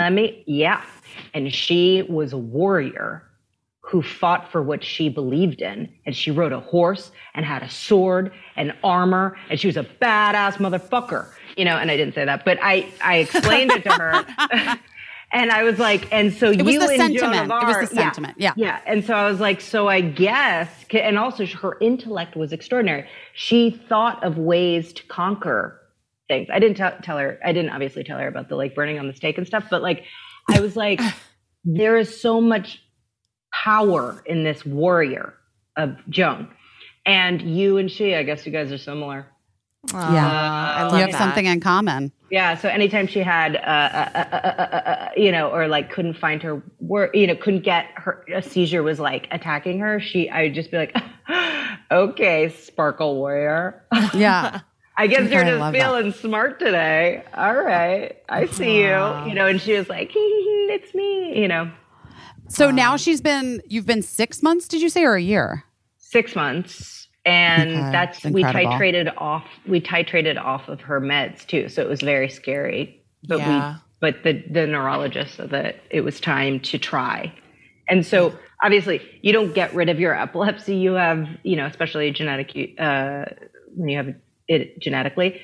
So we will be very, thoughtful and conscientious during her puberty, during the turn of puberty, because the pH and that your brain chemistry will adjust and hormones will affect. And so we don't know, kind of. Oh, wow. So that'll be like a new, we'll just be on call. We'll just be aware. Yeah. I mean, in addition to the fact that having a child going through puberty is... You're on call. You're anyway, already honey. on call. You're already on call. You're already so on. Wait, which, by the way, brings me back to Birdie's orchestra and choral presentation, which Mark and I were not invited to. Oh, wow. At all. All right. Well, we weren't invited to the drama performance, but then, and it was 2 nights. On the second day, Birdie had oh God, she'd had like a thing with her best friend at school and called me, and I went and got Birdie and then I was like, you have to do your scene because that's not fair to your scene partner. You have to go back for the performance. And also, if I'm going to take you back, can I stay and watch it? And Birdie was like, yeah, okay. So anyway, wasn't invited, but but watch the scenes. Wasn't invited to the chorus thing, but then Birdie called me after school and was on their way to Starbucks to get snacks with friends before the thing and was like, come to the performance. We want you to come. So I was like, yes, I'm in. I'm fucking in. And Mark, I was like, sorry, buddy. Bye. No, he couldn't go. He was out of town. But anyway, so I went and like to see these kids playing instruments and singing was like, there is nothing like watching kids exploring their own musicality. Yeah. And it was like I just had full body shivers the whole time and was like so thrilled watching it. And some of it was really off key and like weird. And it was just really the best thing ever. It was just the best thing ever. Yeah. I mean, I think the voice in general, I mean, obviously I can't speak to singing voice, but I do think that our voice sort of is so underutilized and is taken for granted in so many ways. I think that, you know, we wake up and we go, oh my God, we look in the mirror, it's the hair, it's the skin, it's the, what am I wearing? It's, you know, it's all of those things. It's all of those things, but it's not, you know, there's no thought given to the vocal instrument, which is what we utilize in order to communicate with all of the people around us, our loved ones and at all, you know, our work ones are all of our ones because and that I find extraordinary. Leek, have you ever had a time where your voice hasn't been at its full capacity? Because I had vocal nodes in my 20s and it was a really hard time for me. Yeah, I mean, I will say I trained, so I went to drama school in England very young. So I was about 18 when I started really paying attention to my vocal muscles and the breath and support and the exercising of the vocal tools. So I became just fucking a student of it. And obsessed at that point. I already was like peaked. So I wasn't, injury was not, you know, I didn't have an injury like you did if you had nodes. Like I just was curious about it because it seemed to be this tool that I could make the adults laugh with. I could create character with it. It felt like narrative, you know, it felt like the seed of storytelling, you know, how someone speaks. I was totally enamored of radio plays, you know, the idea that you could be anyone. I know it makes me seem like I'm from the 20s, but radio plays. Like, are you from the 20s? From the 20s. They call me an old soul. But no, I truly, in London, I went to drama school in London, and in London, there's still, you know, at least when I went, which was not that long ago, not the 20s, but we were doing radio work, you know, and the idea that and that's what this is. It's all come back. It's all come back. It's all come back, and the idea that you could be anyone, right? Like busy, you're not gonna, you know, it's like we can play only so many characters from the visual sort of template that we are showing, 100%, you know? Yes. So our, you know, that's your type, your visual type. Right. However, your voice can wield and be pliable and strange and take on a multitude of different characterizations, different ages, different social strata. You know, it has the kind of the play in it. And if you really exercise it, it becomes this extraordinary tool. It's really interesting. My younger son is 20 years old, Lake, and he has always been for his entire life since, I'm going to say infancy, has been a really talented impressionist. Mimic.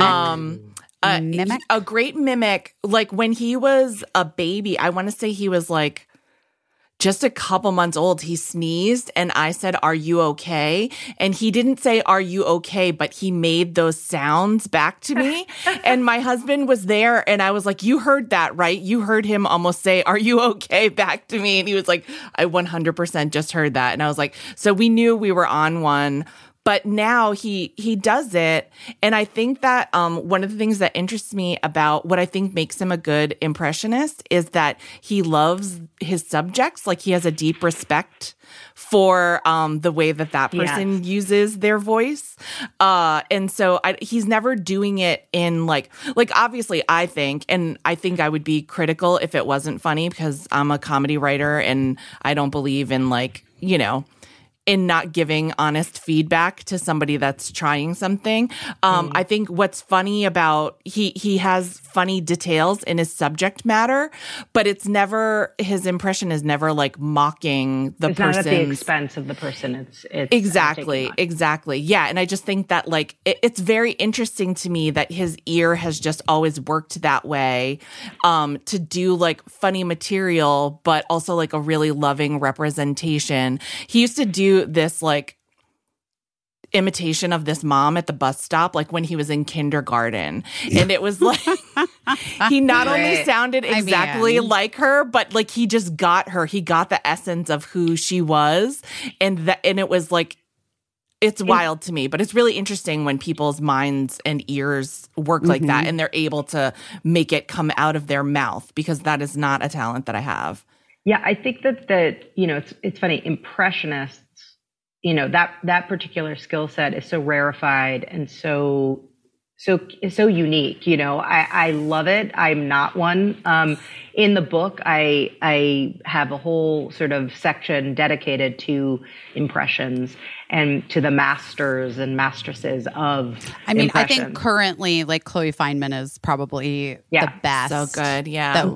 Vocally. Definitely, when you hear the book, you'll hear, she takes on Drew. Drew Barrymore is in the book, obviously, and she just her deeply iconic voice. But then, there's a spattering of why it's so fun to take on her voice as an impression.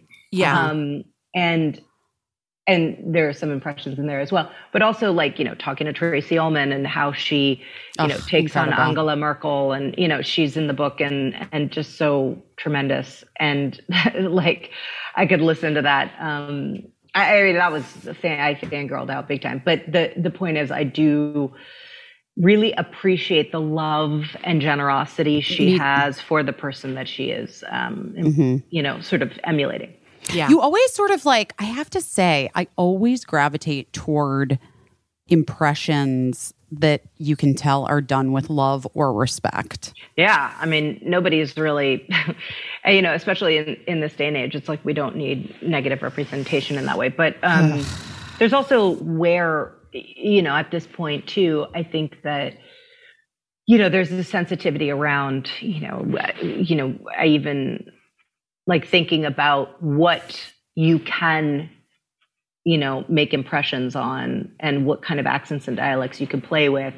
Because I do think it is offensive, to take on a different culture that you're not a part of. For sure. And so that's a really interesting sort of extension of the work. But, in the book, it's like, I find it, it's really a cross section of not only the fun stuff, but then also kind of like, it's sociology. It's like pop sociology. You have an opportunity to talk about everything from racial profiling within accents and dialects, and to kind of politics. Why is it that a female voice is so polarizing and so picked apart, when it comes to someone in a leadership position. Yeah. It's so interesting. Well, I can't wait to listen. Amen, sister. I can't wait to listen to. I think it's the kind of thing where it does only live in audio. That's really interesting that you made that choice to make it. It's brilliant. It's a very smart choice for such a book. I mean, I did that to Malcolm. Yeah, Malcolm Gladwell. Yeah, was the one who sort of said to me, "Is like the great news about this," because I pitched it to him. We've been friends for a long time, and I said, "Look, you know, he understands my sort of ongoing obsession with the speaking voice," and I pitched the book to him, and he was like 100%. And the cool part of it is that it doesn't exist in hard copy. It just won't. You know, it will be exclusive to this medium because it is about this medium. Yeah, right. You know. I listened to his last book. Oh my God, what's the dog saw? Yes, I listened to that one, which is like, I think that there is some. I mean, there are. For me, it's hard because I'm a visual learner. Like, yeah.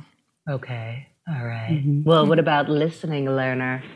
Well. No, I'm really, but I can listen to podcasts. I can listen to things that like engage in a different level. So I am super excited to listen to this book. I was listening to, I do ceramics, and in my studio, I love to listen to audiobooks. And the last audiobook, or the one I'm in the midst of, is David Sedaris.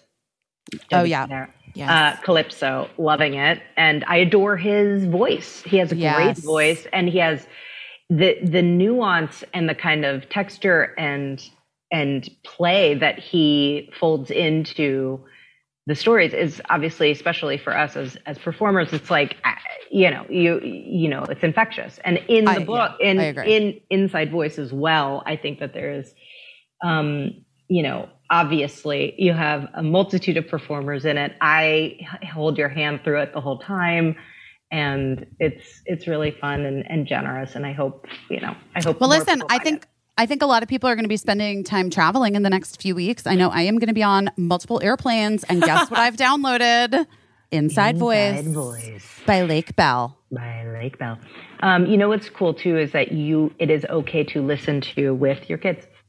It's safe. That's good to know. Good to know. A lot of know. Yeah, there's some fuck bombs in there, but it's very minimal, and it's more like within. You know, it's mostly very interesting. There's one moment I will say, but I don't know how you talk to your kids about these things. But you know, there is one sort of story that is from Pam Grier about psychogenic dysphonia, which is when you lose your voice as a result of trauma, and that is a real condition. Right. And so she does talk about there is a trigger warning on it, though. So that's good to know. We do trigger warnings on this podcast, but that is good to know. Well, I love it. I'm very excited for you. Thanks, guys. I appreciate the support. Of course. Congratulations. I think that's really exciting and interesting that you're like the queen of pivots. We talk about pivots on the podcast, and you're doing everything beyond acting. I pivot. You pivot. You do nothing but pivot. So you're doing, so the book is happening now. And what are you directing next? What are you doing? Tell me. I'm in prep on 2 movies. We'll see which one wins the race in Greenlight. And then, you know, in my company, Lago Pictures, I have some TV shows too that are really very cool that I'm excited to announce when the time's right. And then like limited series and stuff. Pam and Tommy, which I directed multiple episodes of that. Just got nominated for a Golden Globe. Very excited about that. Congrats.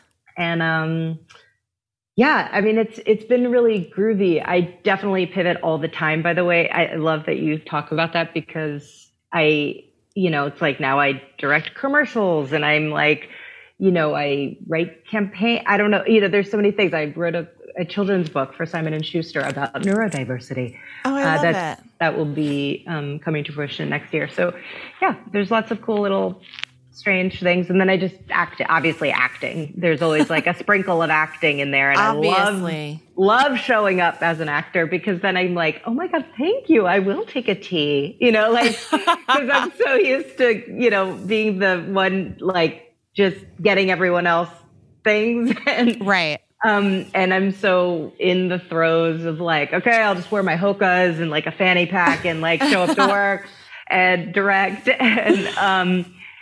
as a writer or director. Anyway, and so when I act in something, I'm like, oh, thank you. Yeah, like, oh, it's so nice to be taken care of. I do need to pee. Wait. I do need to pee. Actually, I'll be in my trailer. I will. Yeah, pee thank you. And, it's weird not to have to helm everything. So yeah, that's very amazing. sexy. Love doing that. And yeah, just a mama, single mommy.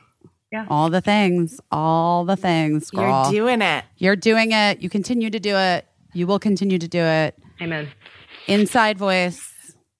Out available now. Wherever you get Audible books. No, audio books. You could go on Audible. You could go to Apple Books. I don't know what people like.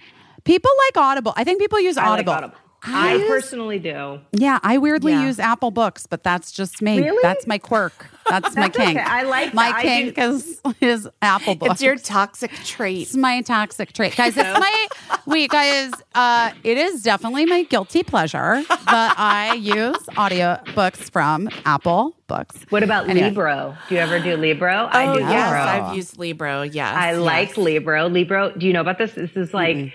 So Libro is a really cool app that supports your local bookstore. Oh, come on. I love it. I'm not kidding. So you can buy your audiobooks, like say you want that new David Sedaris book or whatever, or you want the new, by the way, great book. I'm just going to plug a book that's not mine, called White Women by Regina. Do you know it? Regina Jackson and Saira Rao. Incredible. How to basically come to terms with your racism and how to do better. And it is extraordinary. And I highly recommend it. That's another incredible listen because their voices are terrific. Okay.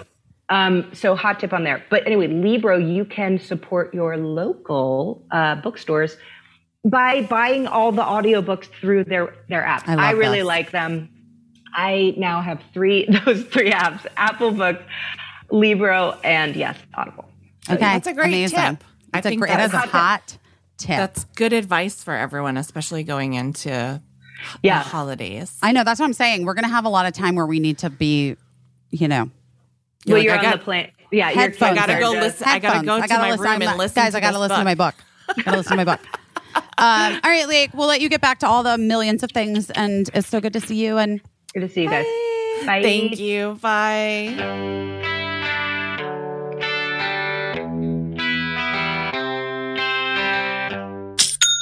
Do you know what that sound is? What? Honey, it's another sale on Shopify. It's the all-in-one commerce platform that makes it easy to start and run and grow your business. And there's no better time than now to start, run, and grow your business with Shopify, because Shopify makes it simple to sell to anyone from anywhere. Whether it's like vintage teas you've decided to throw up there, or you're like, I want to sell my recipes. I'm going to make dog toys. Whatever it is. Honey, whatever it is, Shopify can help you, and you can join the platform, which simplifies commerce for millions of your favorite businesses worldwide, including, guess who? Us. We do it. We use Shopify to sell our merch to you. Check out our merch on bravegowns.com. You'll see Shopify in use as we sell merch to you. And if we can do it, you can do it. Literally anyone can do it. Shopify makes selling so simple. You can just put yourself and your ideas out there. You know, whether you're making ebooks or earrings or candles, Shopify makes your success possible. We want to see what you guys can create. When you're ready to launch your thing into the spotlight, do it with Shopify, the commerce platform backing millions of businesses down the street and around the globe. Try Shopify for free and start selling anywhere. Sign up for a free trial at shopify.com/herbest, all lowercase. Go to shopify.com/herbest to start selling online today. Shopify.com/herbest. Element. I love Element so much. Yes. Oh my God. I just need those electrolytes, Casey. I need them on the regular. Same here. It's like whenever you're feeling wonky, whenever you're feeling not right, a lot of times, the answer is you need electrolytes. Electrolytes are for everyone, okay? Don't let those electrolyte snobs who are like, electrolytes are only for special people, scare you away. You need electrolytes. I need electrolytes. Everyone needs electrolytes. Even if you're not an athlete, you don't have to be sweating buckets every day. No. Like, it is after having a few glasses of wine, working out, just running around. Or just forgetting to hydrate all day, which all of us do regularly. Listen, but this is why we love Element. It's a tasty electrolyte drink mix with everything you need, nothing you don't. Lots of salt, no sugar. It contains a science-backed electrolyte ratio, 1,000 milligrams of sodium, 200 milligrams of potassium, 60 milligrams magnesium, no junk, no sugar, no coloring, no artificial ingredients, no gluten, no fillers, no BS. It's good stuff. It tastes good. It tastes great, and electrolytes are very important to facilitate lots of functions in your body, including the conduction of nerve impulses, hormonal regulation, nutrient absorption, and fluid balance. Who doesn't need all of that? Guys, we need it all. Hormonal regulation alone would be enough of a sell for me. I love Element, and I pass it out to people regularly. Yeah, because it can help prevent and eliminate headaches, muscle cramps, fatigue, sleeplessness, other common symptoms of electrolyte deficiency that, I have like all of those. All of those on the list. All the time. Almost all the time. Yeah. But not when you're taking Element regularly. Exactly. Well, right now, Element is offering our listeners a free sample pack with any order. That's 8 single-serving packets free with any Element order. It's a great way to try all 8 flavors, or you can share Element with a salty friend. That's what I do. Get yours at drinklmnt.com/best. This deal is only available through our special link. You must go to drinklmnt.com/best. And Element offers a no questions asked refund. You can try it totally risk-free. If you don't like it, you can share it with someone and they're going to send you your money back. No questions asked. So literally you have nothing to lose. Can't beat that. Thanks, Element. Thanks, Element. Hey, just FYI. Sam Bankman-Fried, the disgraced founder of the cryptocurrency exchange FTX, was arrested in the Bahamas. I saw that. A lot of people have been sending messages saying you guys called it.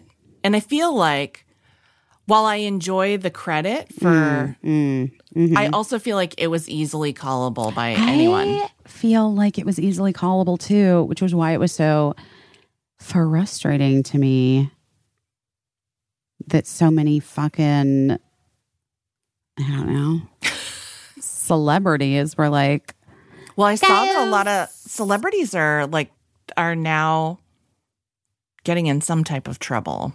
What? Okay, first of all, there is now a fly in here that is roughly the size of my thumb.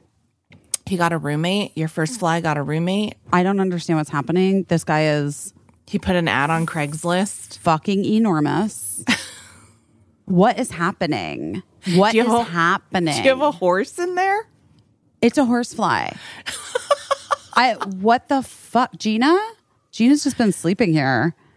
After I gave her 2 bites of turkey, she was like, I gotta lay down. She got the turkey sleeps. I really wish these flies would get out of your beeswax. I'm very confused by it. Where the fuck are they coming from and why? And what do they mean and what do they want? I don't know. I could really use some psychic intervention today. I'm not going to lie. I had such a shitty, I don't know. I don't want to talk about it really. It's personal stuff that I'm like, can't really talk about because I can't. All right. But back to like what Birdie and I were talking about, which is that like Birdie and I had this whole thing the other night where she was just like, I didn't choose to be born to you, and you choose to share everything. And that's like, okay, some fucking TikToker who's like, I've seen the TikTok. I know the TikTok. I know what she saw.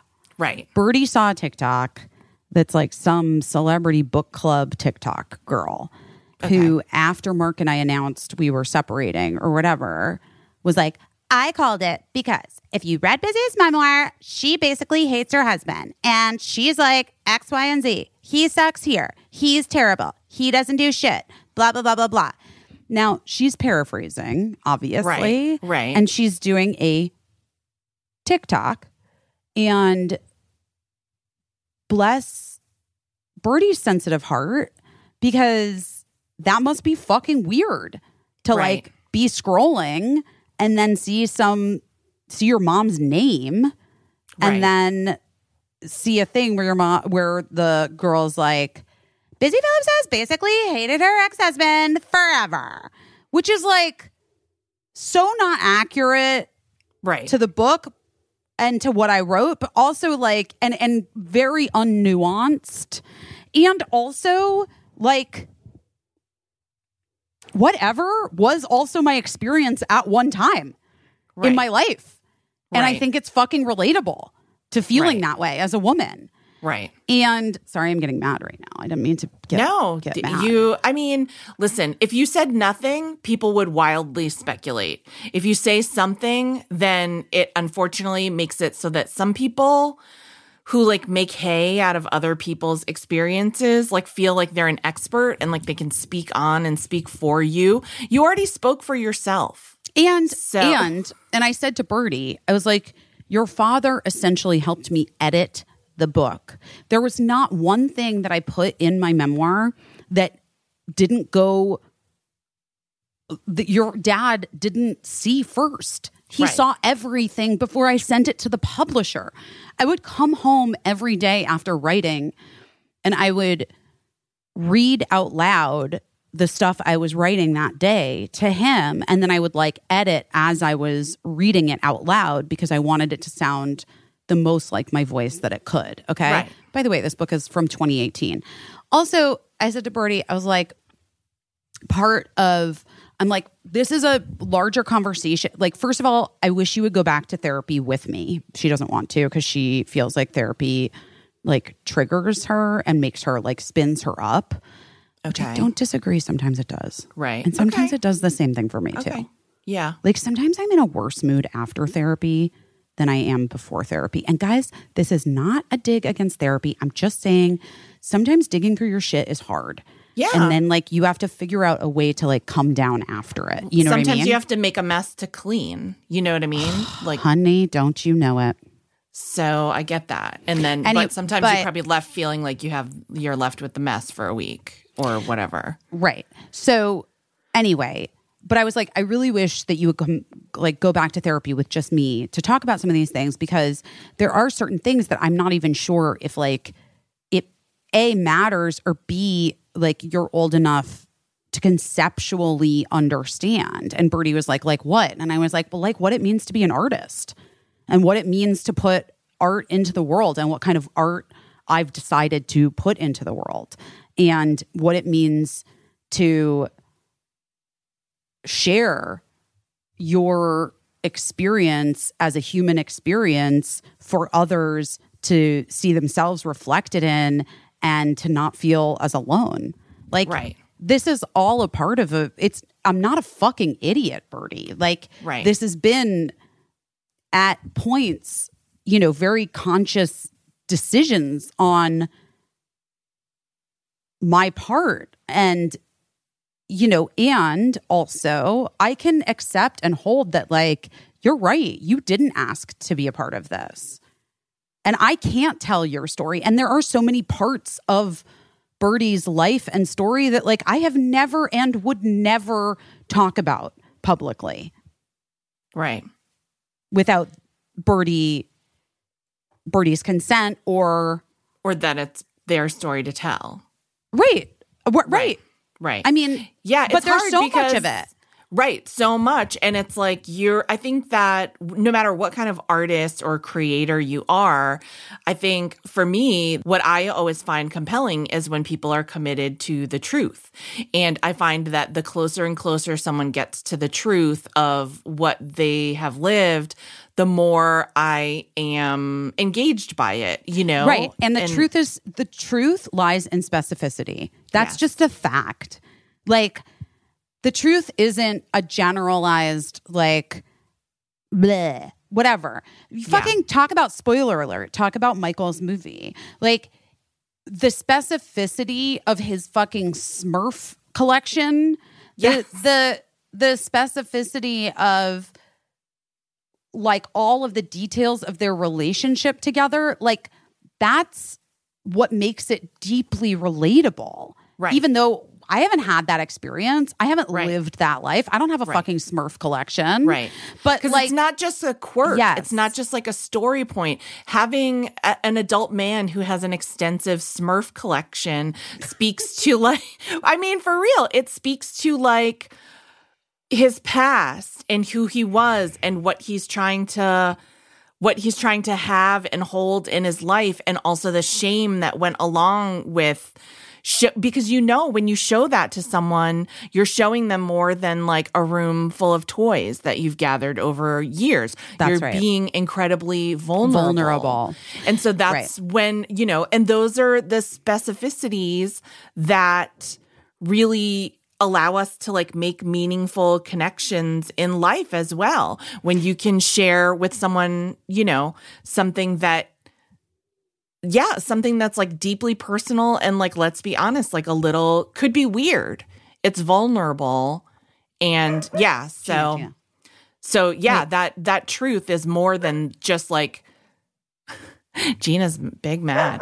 No. She had a nightmare. Oh no. She was fast asleep and she had a nightmare, and she woke up and she's like, thinks that she needs to bark now. And it's like, why don't you go find that fucking fly, dude?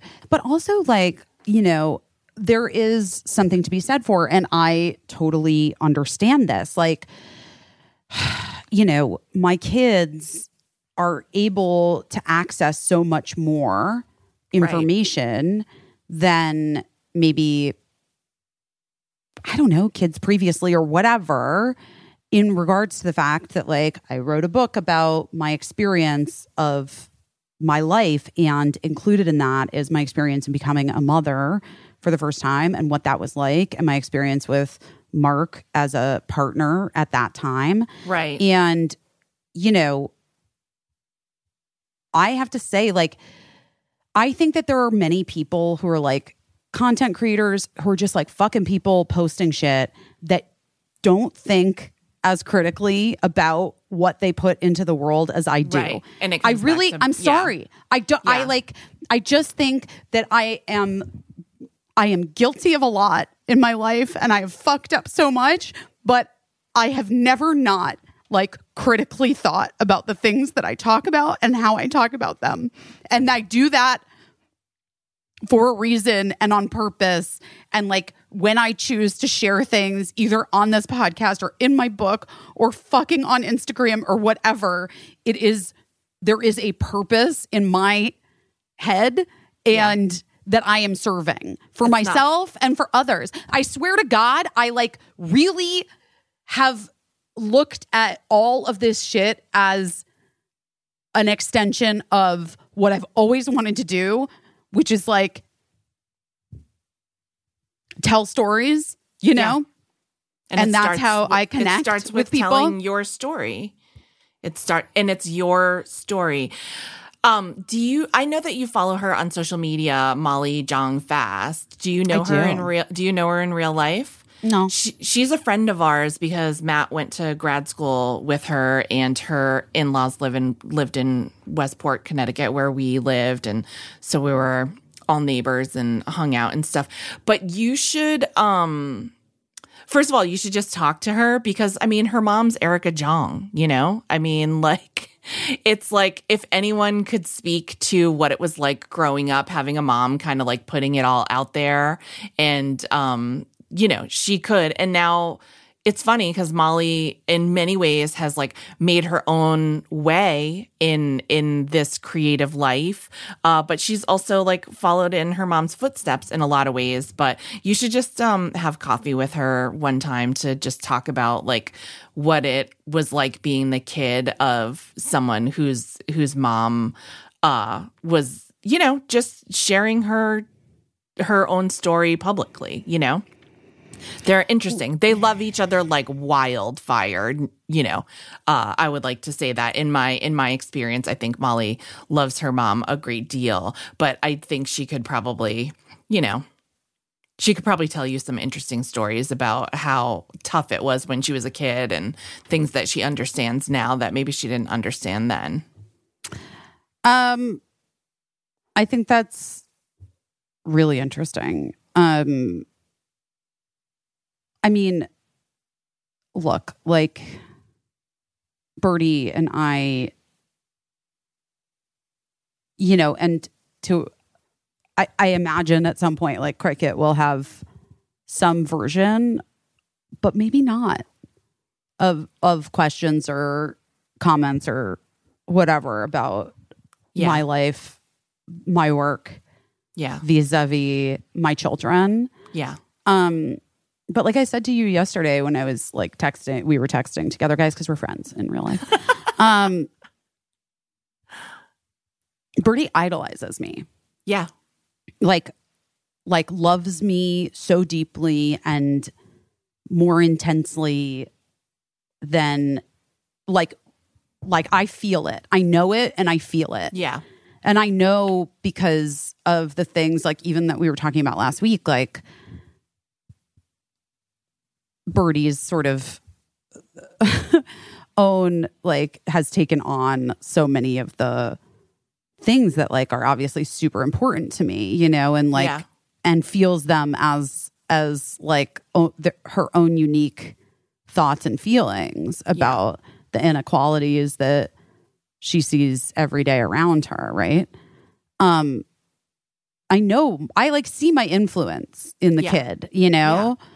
Sometimes so much that I'm like, maybe I need to cool it with talking about how men are the fucking bane of my existence, truly. Yeah. And then also we have to hold like Birdie as a kid. Yeah. Yes. And a little kid who's like parents aren't gonna stay married. Right. And like all of the complications that sort of like brings up for a kid who's raised in a culture and a society where like heteronormative like marriage relationships are the norm. And if it's not that, then it means something else. Right.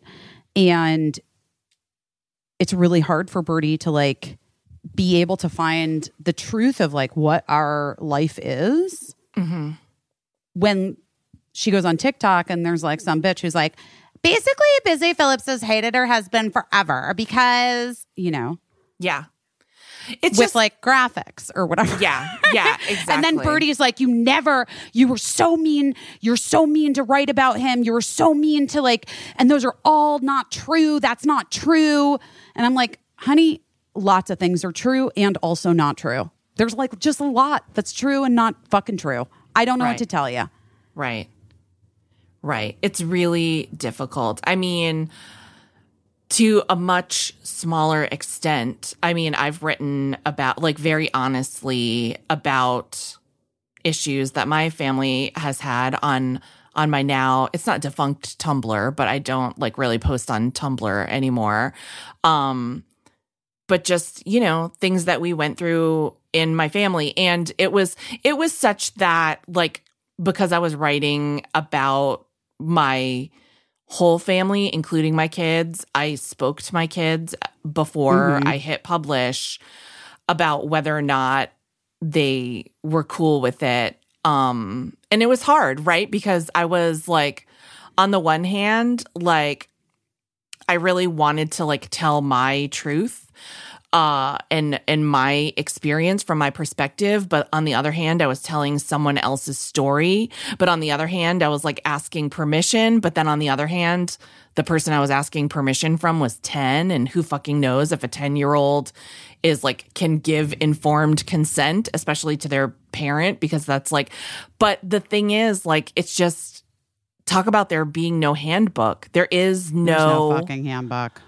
There is no right or wrong answer. What I can say for myself is I did try to be as thoughtful as I could be and do it in a way that was more helpful, I felt, than harmful. But it also was just something that I really felt like I needed to say and talk about, and that I felt like it was, in a way, like preserving my life, you know, that right. I needed to be able to say this. And I do think that it helped a lot of other parents that needed to hear what I had to say at that time. It's difficult though. Matt has written about our family a number of times and been called like an abuser, and, you know, like he wrote a thing for BuzzFeed one time saying that we'd like let our kids watch age inappropriate television sometimes because it had teachable moments in it, and that, you know, and that we were trying to like live that life. And like so many people were straight up just like, he would have, if it had been like the heyday of Twitter, he would have been a main character probably for that piece that he wrote. And he was like, I will never write about our family again. Like I don't have the stomach for it, you know? I mean, listen, your girl let Birdie watch Shameless last year. I didn't know. But also, can I just say this? Birdie joined me last night on my White Lotus binge for the last 3.5-ish episodes. Yeah. You watched it, right? Okay. So, guys, this isn't really a spoiler. There's like sex in the show. But I just want to say this, that the sex in the first 4 episodes is not gratuitous or like explicit, but it gets like increasingly more and more like intense and explicit. And boy, Birdie was like, oh, God, Mom, I really hate, like, I don't want to sit next to you and watch this shit. And I'm like, I know. I'm like, I'm so sorry. It wasn't like this in the beginning. But oh, my God. That is hard. It was like, yeah, it's funny. But then like having that conversation with Birdie where I was like, because I had to catch Birdie up on like so much of the plot points. And I'm like, okay, so those girls are like sex workers. They're hookers. Right, blah, blah, blah, blah, blah. And Birdie's like, okay, but like, anyway, it was just really. One time my kids watched the Tim and Eric movie in front of my mother.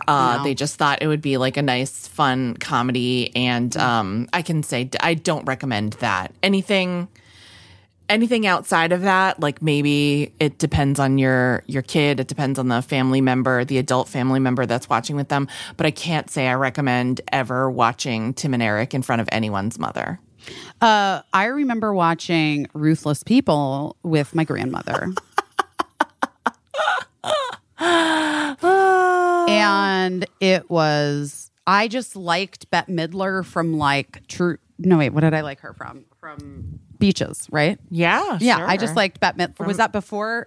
Whatever it was, I knew that I liked Bette Midler. Yeah, and we got Ruthless People at Blockbuster, and boy, oh boy, that was a big fucking Moot was scandalized.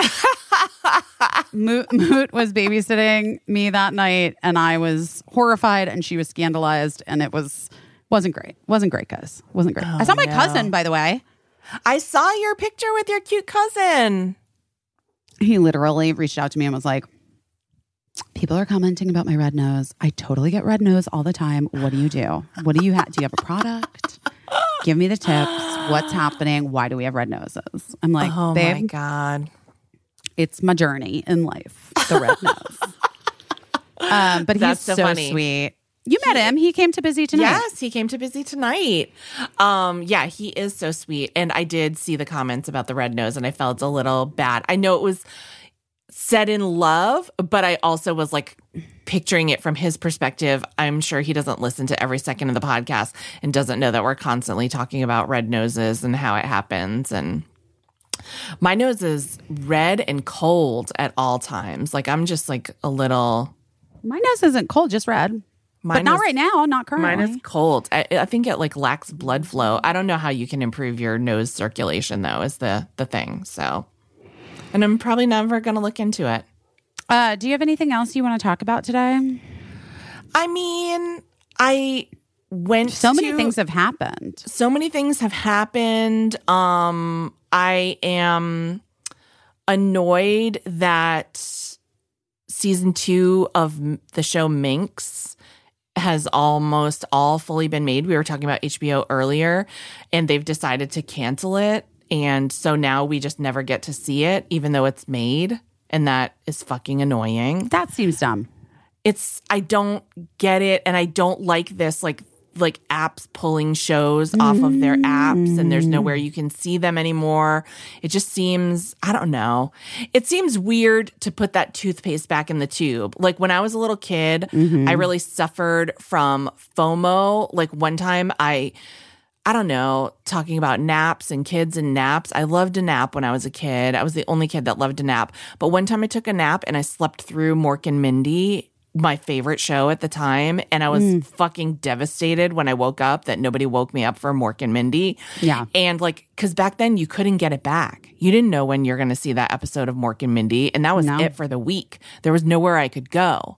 But now there's a way to see anything that you want to see mostly, but all of these networks and platforms are just removing things from their platforms or like canceling things that are already made or pulling the plug on things. And it like, I'm like, what I guess people are saying it's for like tax deductions, tax write-offs or whatever. Right. But I'm just like, it just fucking sucks. I was looking forward to seeing season 2 of this show Minx. I really liked it.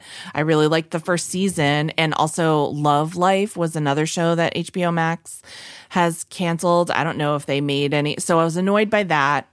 Also annoyed that, like, I'm happy that The Bear was nominated for a bunch of Golden Globes. Oh, I haven't looked at any of those things. They're nominated in the comedy or musical category, and there is no comedy nor music in The Bear. I'm so exhausted. So that is annoying to me. And I'm like, and then I don't know if he wins. I just think it's weird. Like, I think I already think like these competitions and these award shows are so weird, but then when people get weird, like strategizing about the categories, and it's just like, well, I'm not like a fool. Like The Bear is not a comedy. It's not. I know. It's not. I know. So I'm annoyed about that. Yeah, that's annoying. I went to our friend Arden Marine's birthday party. Your favorite event. It's my favorite event in LA. I hope that I get invited to 100 more because she has the best house. Her yard is not big, but it's so magical. And I just love standing out there. And she has like the best, most friendly friends. I saw our friend Cameron Esposito there. I don't know. Are you friends with Jerry O'Connell? I've known him for a long time. Yeah. Okay. I really like Jerry a lot. I saw Jerry and Rebecca Romaine there. I saw Rebecca. They're just like, they're amazing. Our friend John Ross. You told me she was wearing the same shirt I was. Yes. And I'm like really matching with some stylish fucking people. You are, because you also matched with the outfit that Atsuko wore to her premiere night party for her HBO special. Yeah. Which is so funny. I loved it and just met a bunch of new people. And I love Arden is like the happiest, most sparkly. She dances the whole night at her birthday party. God damn it. I hope she doesn't mind that I'm talking about it, but it was just so fun. I saw my friend Doug Benson, who I haven't seen in a long time. I don't think she would care. I'm going to just say this. I'm going to say it.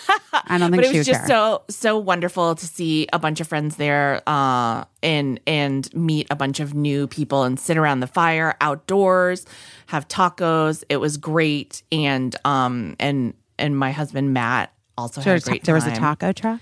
There was not a taco truck, just like she had tacos catered in and they were delicious. And then I had I had my cookie party, which I talked about earlier, my cookie swap party, and it was great, but I'm going to be honest, like it didn't bring out the best in me as a person. Obviously. Like I talked about the Chex Mix and I talked about, but this is like what really happened is that like my family, like we try, it's hard. This house isn't giant. There's 4 people who love collections and they love like living life. Stuff.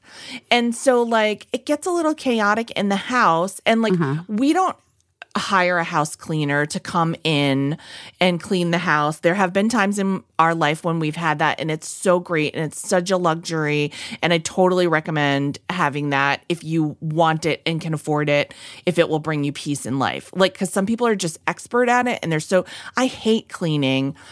The only one that's really like a good, cheerful cleaner in my family is Eli. But he's been out of the house a lot. So, and also it's not fair to just leave all like the housekeeping to Eli either. And he's not perfect either. By the way, he'll destroy the laundry room and leave laundry in there for weeks and like just forget that it's in there until he like needs the t-shirt that he left in there weeks ago. So, I mean, moldy, and it's moldy. Exactly. Well, no, he just leaves things unfolded, dry clean and unfolded in a basket, like in our extremely tiny laundry room. I don't love that, but okay. So what I had asked was just, can everybody help me like tidy up the house? And like we've been doing a lot in the kitchen. So the kitchen was particularly like disastrous. And so while I was doing some work stuff, I just kind of asked like, can you help me clean up? Can you help me clean up the kitchen? And like, it's hard, right? Because I'm asking for help for my fucking cookie swap party. It's nobody else's party. I'm the one that wanted to have it. And I'm asking people to help me with it. And then I'm like complaining that the help that they gave me wasn't good enough. Because like, let's be honest, the kitchen, it wasn't. And what had happened was Matt like wiped down the cabinets, which that was useful, that was helpful, but didn't like mop the floor, didn't clean the countertops, didn't wipe down the appliances. Lincoln cleaned the stove top, but not the entire oven. So it was like a kind of a half done kitchen cleaning job. But what happened with Matt is that he was like, I had intended to have the cookie swap party out on my patio. And you know that we have that like pergola on the patio and that we installed like UV panels so that you could sit out there without getting like a sunburn. But Matt has had it in his mind that it would be great if those were also waterproof so that when it rained, you could like still sit out on the patio and nothing would get wet. And that would be ideal. But it was not perfectly waterproof. There were some spots where between the panels, it leaks a little bit. But I'm like, it's California. It dries pretty quickly. So, of course, we look at the forecast and it's going to rain on Sunday when I had intended to have the cookie party on the patio. And I was like, okay, well, here's what we're going to do. It's not a big party. It's like 12 to 15 people. I'm going to open the many, many windows we have in the house, turn on the air purifier, turn on the fan, and open the back door, and we're going to be good. It'll be done raining, but it'll be, somewhat wet out there. Okay. Well, so after he did like his quick cabinet cleaning, Matt was like, and his heart was in the right place. It just wandered off to another place. He was like, I'm going to make that pergola watertight. And so next thing I know, I go to the kitchen because I think he's like cleaning the kitchen. And he's like out on a ladder, like at the pergola, like working on making it watertight. And he really put in a lot of work to it. And he came in and he was so proud. And he was like, babe, I made that pergola watertight. I think you're going to be able to have that cookie party. Even if it was raining, actively raining, I think you're going to be able to do it out on the patio. And I was like, okay, all right. Busy, when I tell you that somehow whatever he did made the most amount of water get on that patio. Oh, God. Like it was sopping wet. Like we have carpets on the patio that like had like standing water. God. I don't know how it was like even possible. We don't even know how it was possible. A meteorological perspective, I don't know how it was possible that what he did made more water go on that patio than I've ever seen in the years that we've lived here. And then it all didn't put me in a good place because I was like, I have to do all this cleaning and I still have to bake my cookies and make the fucking Chex Mix. And then I started to make the cookies and I went to mix it up with my KitchenAid stand mixer, and like my paddle attachment was nowhere to be found. Yeah. And so then I asked Lincoln, do you know where... I'm missing... You know what I'm missing? I'm missing not the paddle. I'm missing the whisk? Metal one, the whisk one. Okay. I'm so annoyed because I was going to make waffles the other day. And I'm like, this just goes, it should just be in the mixer. Like, why is it not in the mixer? And so I looked for it 4 times. I went to ask Lincoln about it. And like, he was getting ready for an improv show, his first improv show, which I wasn't attending already because I was having the cookie party and they rescheduled the improv show. And so he, I think out of like anxiety, answered my sharp question a little sharply. And then we got into it. And then I was like, Eli, where's the paddle for my mixer? And he was like, I don't know, let me help you look for it. He was out like working on his truck, which I asked him to like get his truck parts out of the driveway, and we had a very different interpretation of what out of the driveway meant. He like literally moved them out of the driveway to like the most visible part of our yard, and I meant gone, I meant away, But like I said, he had been like babysitting the night before for someone that was in a pinch, and so his schedule was all. But here's what I want to say. To Eli's credit, he was helping me look for the paddle, and he was like, is there anything else I can do? Like, I can't find it. Do you want me to go to Target and get a new one? And I was like, no, it's too late. And then he was like, it seems like you're really stressed. And I was like, yeah, because one of you fucks did something with my mixer paddle. And to his credit, he LOL'd at me. And then that made me laugh. And then I was like, this is all going to be fine. Who fucking cares? Like, there's going to be a million kinds of cookies. My God. Can I tell you something? Yes. If people just responded sometimes by like very genuinely like, I love you, and I'm going to like chuckle for a second in this moment, I think that like we could avoid wars. Yeah, I think you're right. Like I actually just think it's the answer. That's always been my relationship with Eli. I remember one time when he was little and he was in Target and he was having like a melty about something, and he yelled, and it was embarrassing at the time. He yelled, "Why do you hate me so much?" in the aisle at Target. And I said, honey, I do not hate you so much. I only hate you a little sometimes.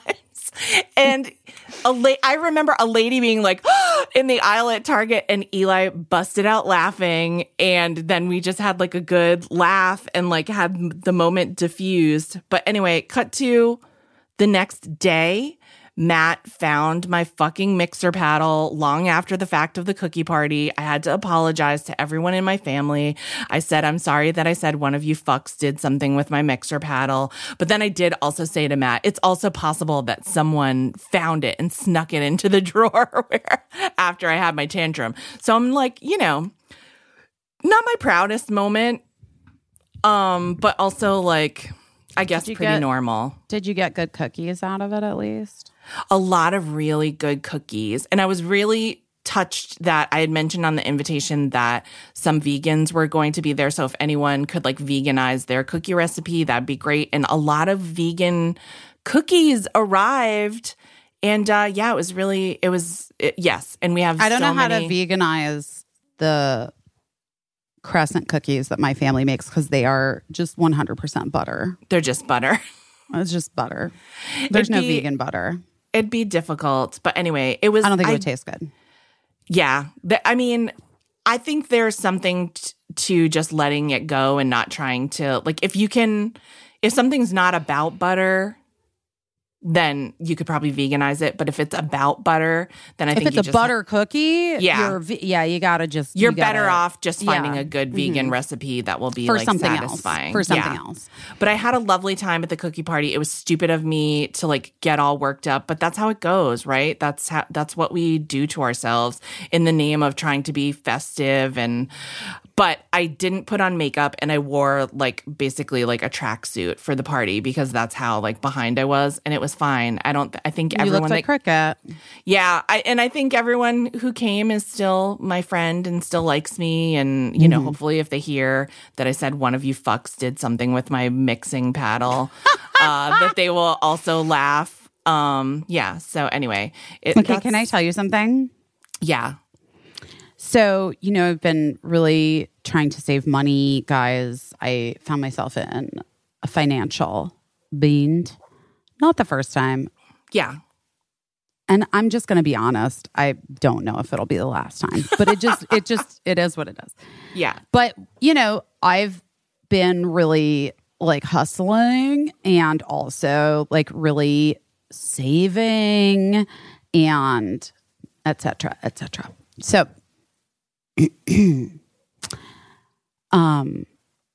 but then got a message from my new business managers who are helping me, you know, get everything on track. Yeah.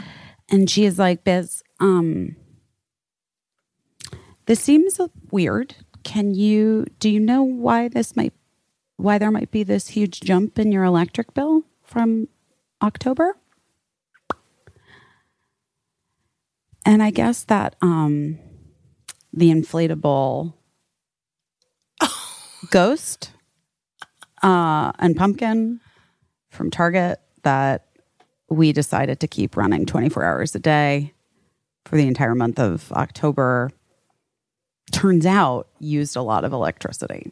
Oh my God, really? That much? It was so outrageous that like she was like, what the fuck happened in your house? And at first I was like, well, this is like a mistake from the city. And then Mark was like, no, it couldn't be that thing.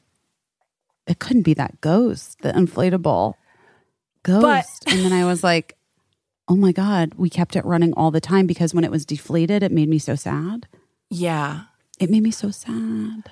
But Biz, I'm not saying I know how to do this, but I feel like that is wild. I feel like that I feel like there's a way to look at the wattage of what that item is and do the math and see. People out there, experts, you guys, somebody help us because I think we're all at a loss. But the electric bills in New York City, I mean, I don't know if it's different other places, but like they don't give you specifics. They just do the reading. We don't have electric heat. Okay. Right. We don't have electric washer dryers. Like we don't have electric. You don't have electric washer dryers? We have gas. Oh, you have gas. Oh, okay. But your washer is probably it's still electric. It's gas and electric together. Well, it's gas and electric together. But I'm just saying it's not like I'm like hooked. Right. It's not like I all of a sudden like we have gas stoves. We have gas stoves, which are probably killing us. Right. You know what I mean? With the off gassing of the gas, which I just realized. And then I tried to put oh my God. Tried to put an air purifier down there. And then I was like, yeah. I mean, I don't know. The point being, I think it was the inflatable ghost. Oh my God. So anyway, our Christmas lights are on a timer.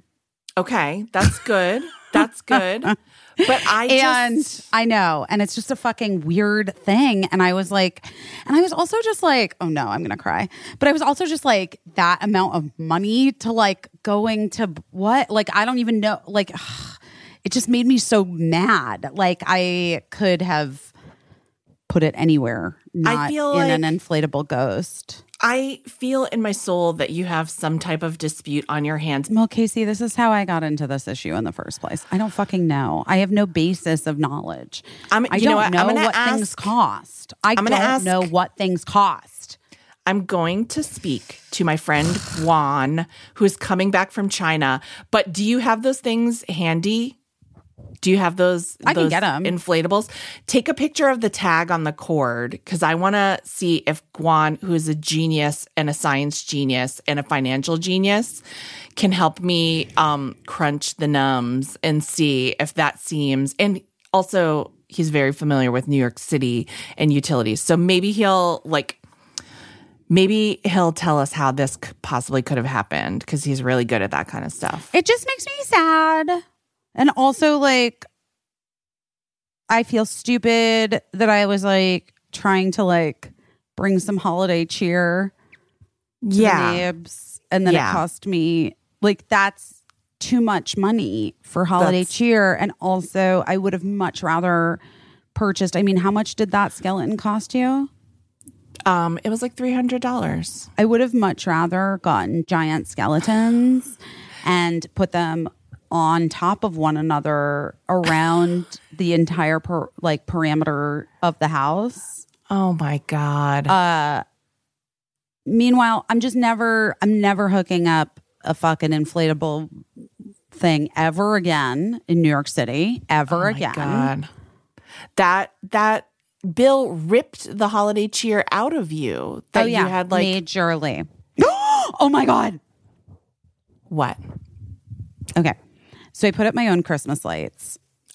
Which means that they are at the house, the kids' house, which means that they are just on the bottom 2 floors. I didn't use a ladder. I was like, if I can reach it, you can do it. I can do it. Yeah. But also now that I've seen the fucking bill from Scooby-Doo last month, I'm like, forget it. Okay. But you know what, like, the great thing about putting up your own, like, garland and lights on your house is when you live in New York City? What? That everyone that walks by talks to you. Aww. Okay. But this might be our movie for QVC. Are you ready for it? Yeah. There's a guy that walks past our house multiple times. He's in the neighborhood. He's in the Nabes. We've seen him. He's like a fixture. Yeah. Because he's got several dogs and he's very distinct looking, sort of like an old hippie-ish, maybe like ex-Vietnam vet vibe from like my dad's age. Yeah. Long hair. Several dogs. One dog that's a big dog that never is on leash, but most of the time is carrying a package for the man in his mouth. Aww. So like if like they've gone to the grocery store or the market or whatever, the dog has the package in his mouth and is like walking back to wherever they live, right? Yeah. So everybody's seen this guy and the dogs and whatever. So then he's coming up the street and he was talking to somebody else. And I was sort of listening to, I've had a few moments in the last week because I've been having like, again, guys, a tough emo week for myself. Personally. And anyway, so I was listening to, so I've been having like the thing where I get like these songs stuck in my head and I have to listen to them on repeat until it goes away. Yeah. It's like an adjacent to OCD. Like part of my picking type thing too. So I had headphones in, but he was talking to somebody else, so I didn't think he was going to talk to me. But then I saw like he was saying something to me, so I took my headphones out and I started talking to him. Okay.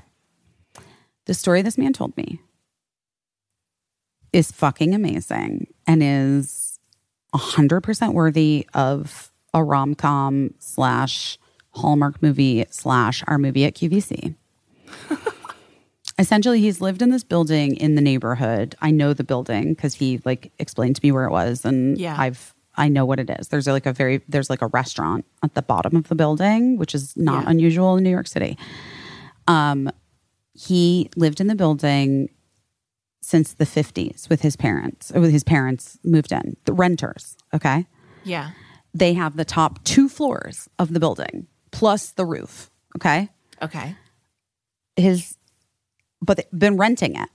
His parents passed away. He had 2 brothers and 1 sister. His sister had left and was like gone and married and had a house somewhere else.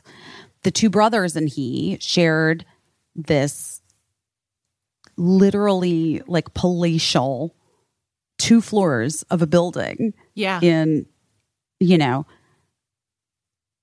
and a roof deck. And had been in talks with like the longtime owner of the building, like through the 70s and 80s, like, we'll buy this. Like, our family's lived here since the 50s. Like, we will buy this building from you if you ever want to sell it. Basically, the guy that owned the building kind of pulled a fast one on them. They had like given him a certain amount of money, $28,000 to be exact. Okay. I know the exact amount because he told me. Yeah. As like a down payment for the sale price or the purchase price, that then the landlord claimed he just like were like used for repairs on the property or something. And then the landlord sold it out from under them in like the 80s, like sometime in the 80s. Okay. Right. And the new landlord came in and there's nothing that they could do about the amount of rent that the people were paying because it's like rent control. Rent control. Yeah. Mm-hmm.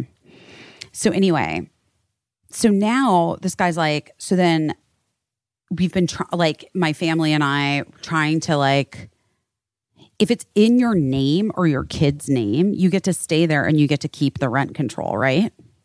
I think so. Yeah. No, I mean, I'm not saying right. Like I'm asking, like this is what he explained to me and like obviously must be true because so the guy is like, the landlord's like been horrible to them for years, like, or maybe it's the 90s that this happened. Trying to evict them, trying to get them out. They've like gone to court a bunch of times. Like the judge is just like, well, they have rights. Like they've been here since way before you. Like the judge also said to this guy, like, the thing that happened with the previous landlord is a bummer. Like it sucks. And like all you can do really is just stay and keep renting. And it's a great deal. So you maybe just want to do that. So he and his brothers live there. And then he's like, I've lost my brothers. I was the baby of the family. I wasn't supposed to be the one to go. Like, I don't have anyone else. It's just me now. I want to stay in this apartment. I'm going to stay in this apartment for the rest of my life. They keep trying to like buy me out. I'm like, I have nowhere to go. I don't have anything to, like I can't with my pension and my thing and then this and that. I'm 76 years old. Like I can't, where am I going to go? This has been my home. I grew up here. This is my home. And I'm like, yeah, you shouldn't fucking leave. And he's like, yeah, but this guy's been so rotten. I feel like I should just like adopt a kid or like marry someone so that they can move in and keep this place. Yeah. When I tell you this building is so fucking gorgeous and that they live, it's like a six bedrooms, the top 2 floors plus the roof. Oh my gosh. You want me to tell you what he tells me he pays every month? Yes. $200 a month. Oh my God. And so then I was like, sir, I can find you someone to marry that will take this on. I am newly single, sir. I am not yet divorced, but will be soon. What the fuck? I mean, we got to find someone. But this is the level of petty I aspire to. Yes. That he's literally like, at this point, he's like, his brothers have passed away in the last 2 years. He had a nephew. His sister had a kid who passed away in the past year from COVID, like in the last 2 years from COVID. And another kid who like... So he's like, I'm it. I'm the end of the line for this family. Yeah. So like my only chance to really stick it to this landlord who was aware that we were trying to buy the building, like trying to buy it because we lived there since we were kids and whatever, and came in and like got it, like did a deal and out from under us. Oh my God. He's like, I'm willing to, I would get married. I would adopt somebody. I'm like, in. Yeah. Like, isn't that fucking amazing? A single mom or like, a 17-year-old orphan maybe adopt. That, I mean, that's a movie right there. $200 a month. $200 a month. Like literally one of the best neighborhoods in New York City. Wow. I'm trying to think what I've my never lowest. even heard of that.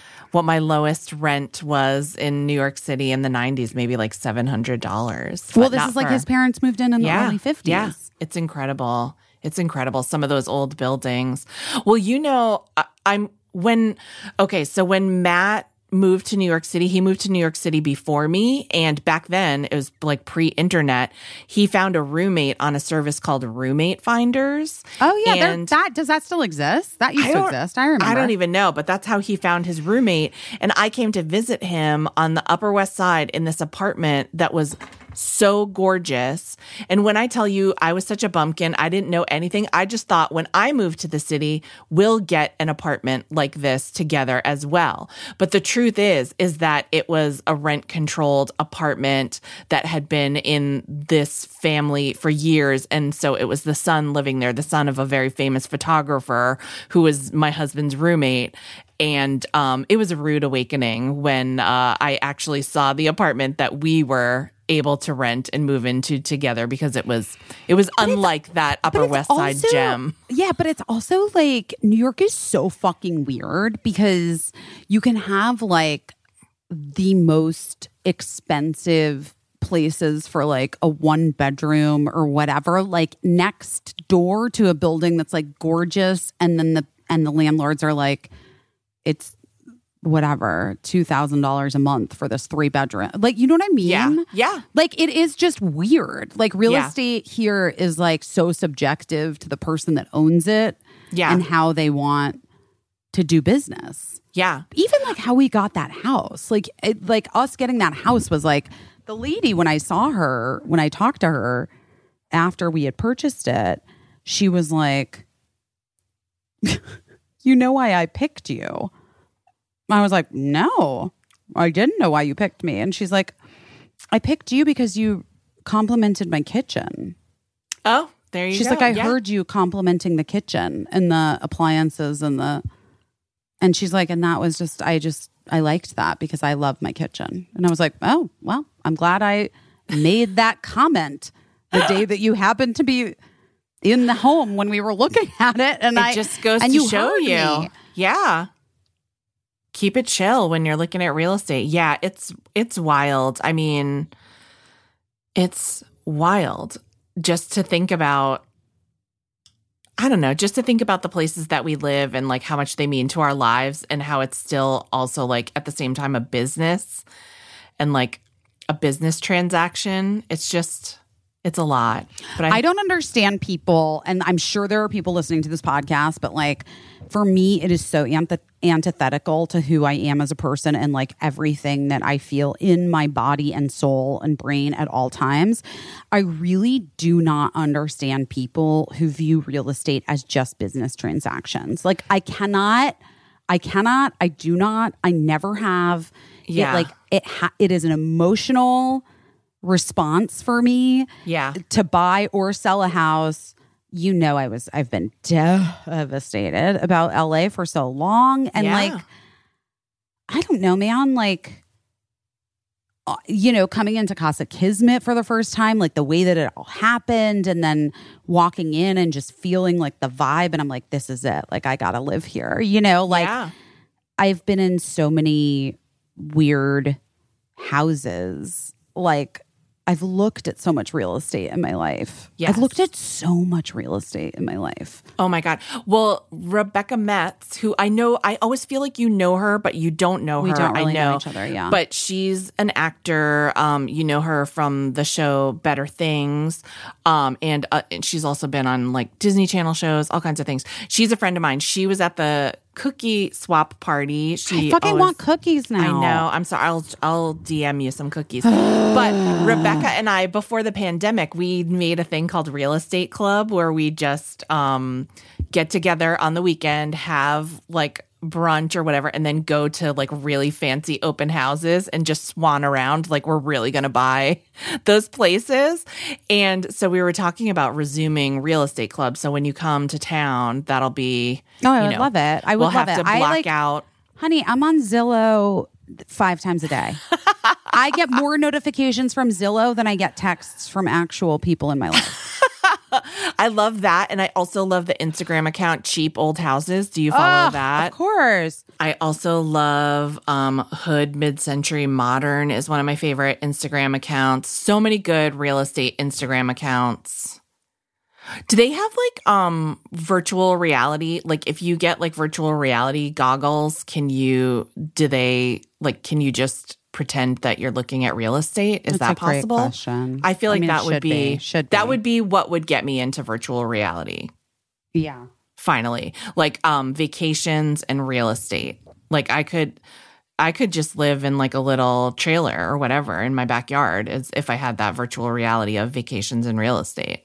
Real estate. Am I right? Fun to look at, fun to live in sometimes, but also could do with virtual reality. That would be cool for me. Okay, guys. You know what we do have to talk about? We have to talk about two more things. We have to say what we're doing our best at, but we also have to talk about our live shows that are coming up. Fuck you, because that was literally what I was about to start saying. And it's so rude sometimes when you're like, I'm just going to read your brain. I'm just going to do the thing. I'm like, say the thing. I'm la, la, la. Even though I was like about to do it. So I was like an official person, you know? Sorry. Like, I'm like I was like going to officially do a thing. And you were like, you know what we need to do? I'm the producer. I'm the one. And I came back here and I was like, guys. And then you were just like, no, but you know what we need to do? Casey, I can't. Sorry. You know what? I can because for every thousandth time where I forget to bring up the fact that we're doing live shows. So exciting. Oh my God, you guys, the tickets are on sale now for Boston and San Francisco. Is that right? Yes. Boston and San Francisco. The tickets went live today. It is February. Fill in the date, Casey. Come on, get in there. Hold on. February 9th will be at the Wilbur Theater in Boston. No, start with February 3rd because that's where we're in. Oh, February 3rd. Okay, so February 3rd, we're going to be in San Francisco doing a live show February 3rd. Then we're going back to the East Coast, baby. February 9th, Boston, come see us. And then February 11th, New Jersey. You know we love you. Come on over, New Jersey. Anyway, the pre-sale code is BUSY, BUSY. You're going to purchase tickets today, please. It's through the Wilbur. Is that what it is? There's we're going to have to put it all up on the Instagram account. We're not great. Guys, turns out, not great at this. but basically, guys, we want to do an extended tour next fall / we haven't, okay.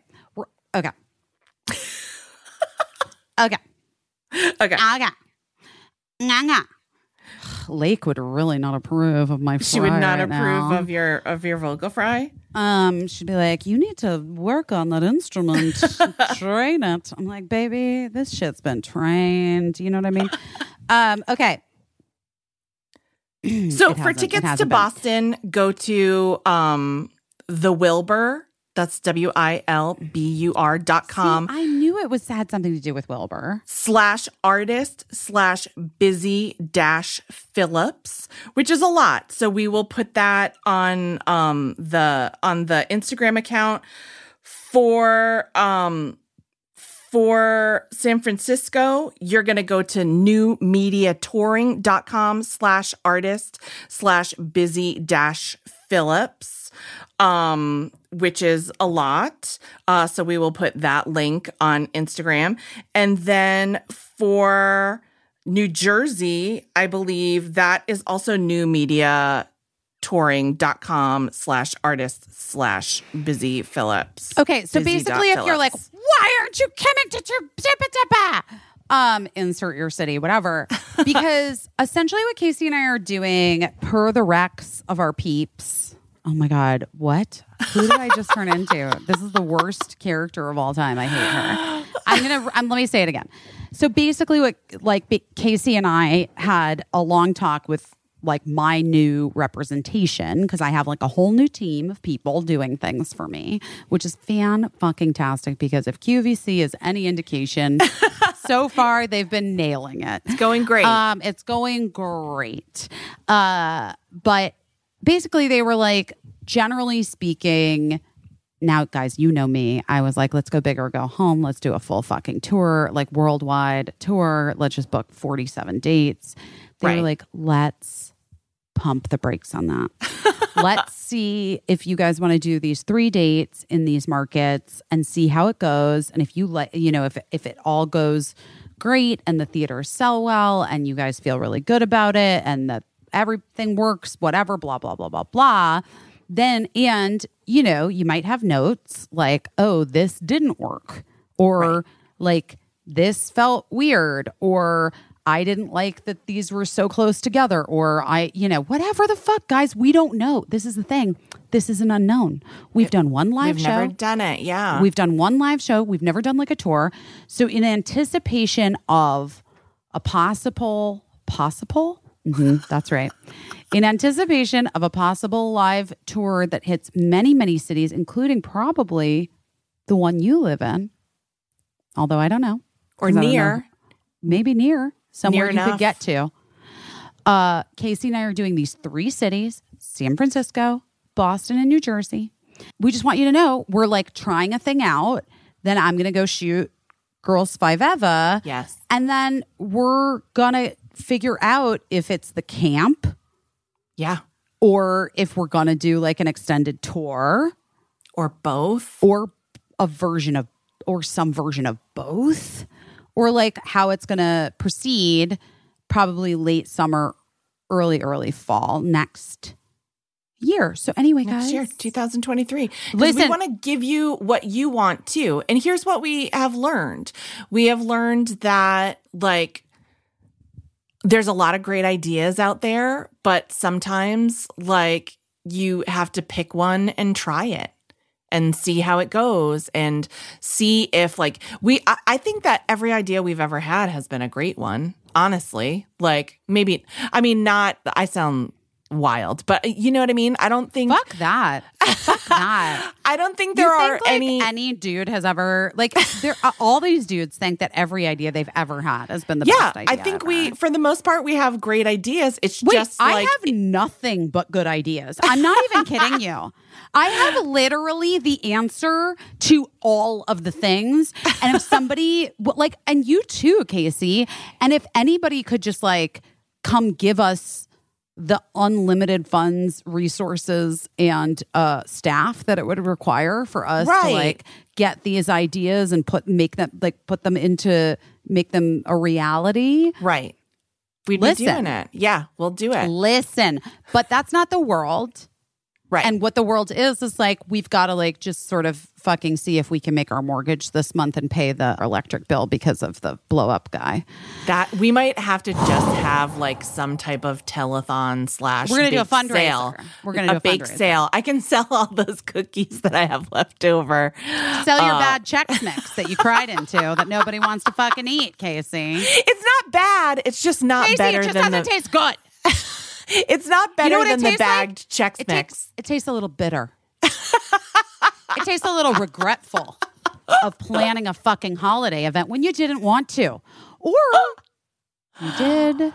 I wanted to, but my attitude got the better of me. My stress got the better of me. But so I didn't do my best at that this week. No. And but that's fine though. What I did do my best at is I've been practicing with the Dyson Airwrap that you gifted me for Christmas. Your hair looks great. Thank you. That's why it looks healthy.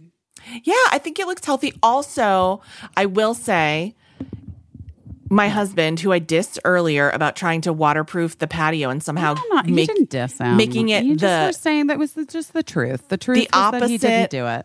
of waterproof, he installed a water softening shower head for me, which I think is also going to make a huge difference. Wait, I bought one that advertised to me on Instagram, and it's in Casa Kismet now, and I fucking love it. Oh, good. I'm glad to hear. Well, you know, when I was in New York, like I have a lot of, I have really sensitive skin, and it's constantly like flaky and peely and disgusting. Basically, don't call my friend's skin that, please. I don't like that. Sometimes I look like SpongeBob, like right after I take a shower. That's not true. That's like actually just a lie. That's just being mean to yourself, and I don't appreciate it, and I don't like it, and I'm not going to stand for it. Peeling circles on my skin. Stop it. But when I was in New York City, I took one shower in that hotel and my skin was instantly like glowing and feeling so much better. And then that all continued through the leg of my journey through Cape Cod. And I think it's because the water here at my house in Los Angeles is a great deal harder than the water that I was getting use in New York City. Oh, wow. Right. You've only lived in LA for a few years. It's very like the water is very hard. I literally every home that I lived in had to install the like whole house water softener / purifier. Yeah. Like, if you're taking a shower in LA without your water being purified, you're just like bathing in Prozac. You know what I mean? Like it's well, like also, you know, we almost just like horrible. I don't know if you remember, but we almost killed our dogs giving them tap water when we first moved here. They were like from the Prozac? It wasn't from the Prozac, but it was like something about the tap water made our dogs shit blood. Remember when I was like late to Busy Tonight and I was like, my dogs are shitting blood. And like we brought them to the vet and they were like with a sample of the bloody stool. And they were like, the lady at the vet was like, if I didn't know better, I'd say these dogs were dying. But it was because of the tap water at the place that we rented. And so we had to give them bottled water. At this house, we can give them the tap water and it doesn't make them shit blood, which is a huge relief. Oh, great. Yeah, good. Because bottled water is expensive to give to dogs. But it is very the reason I never noticed it before, but we stripped our antique tub down to the original like turquoise blue color, and it gets like coated with like hard water stains, which I didn't notice so much when the tub was white. But when it's blue, you can really notice that like the hard water. And then I was like, oh, is this why like this stuff, this like film that's on the surface of my blue tub is also clearly in my hair and on my skin. Yes. And that is what is making me look like SpongeBob. So got a water softener, have been practicing with the Dyson Airwrap, learning its many ways. And I think it actually like I did it yesterday and I think it looked better like over time, like as the day wore on. Amazing. So that was kind of interesting. So that's what I'm doing my best at. Someone asked for like a full Substack review of the Dyson Airwrap, so maybe I'll do that, or like a tutorial. Maybe I'll do that.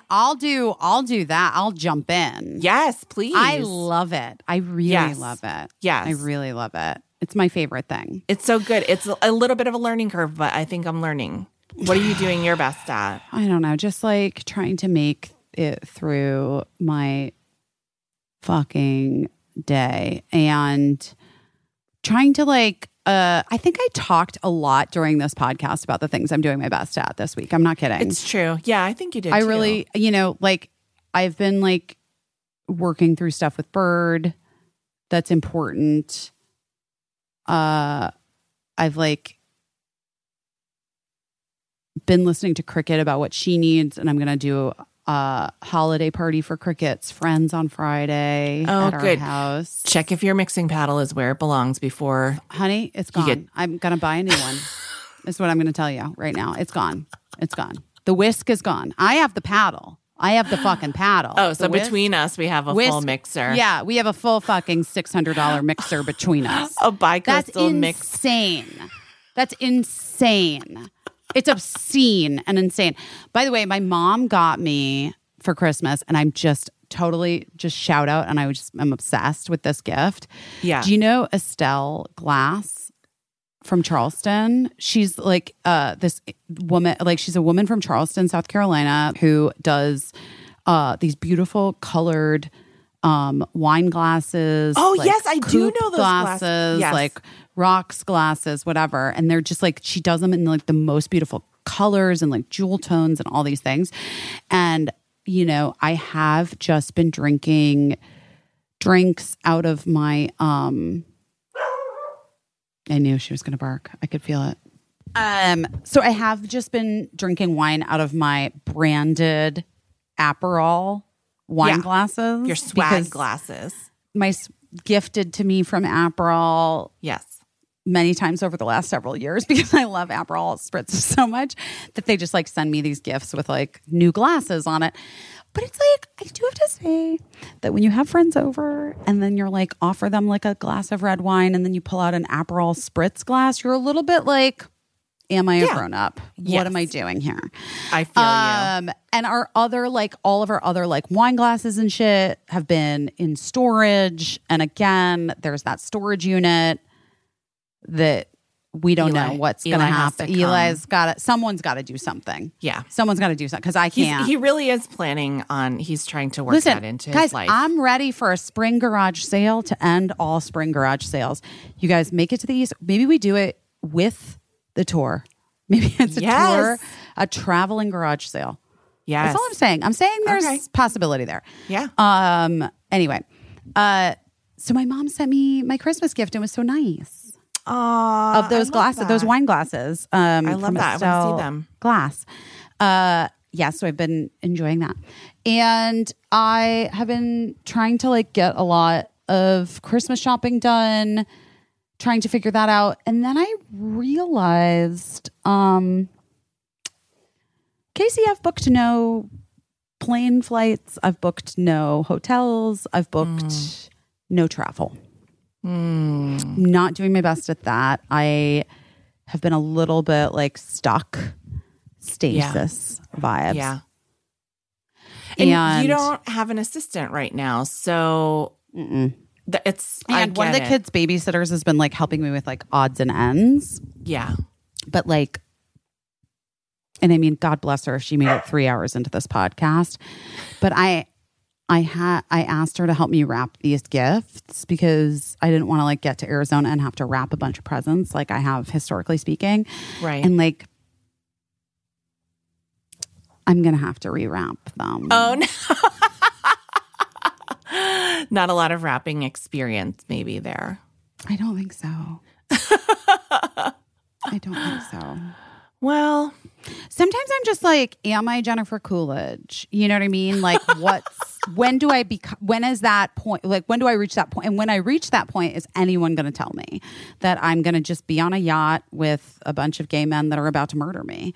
You know, like, and like, I do hope that someone is able, but I would know to take my shoes off before I jumped. That's all I'm going to say. And I got to get out of here. It's too cold. I got to get the fuck out. You got to get to I have to go somewhere warm. Your sunny ancestral home. It's not even, I mean, Arizona's not warm enough. It's not warm enough there. It's not. The winter, anyone who knows the desert gets real cold. But also, I need more mushrooms. I know. What's happening? Is he not selling anymore? They're currently being grown, my mushroom hookup. So I guess it takes time. You can't rush mushrooms. You can't hurry mushrooms. No, you'll just have to wait. They say love don't come. I mean, mushrooms don't. Check it out. Psychedelics don't come easy. Well, all right. I mean, I don't know. I'll try to figure out something. Yeah, you'll figure it out. But if you need help, I hope you'll ask for help. I would happily help you out of friendship.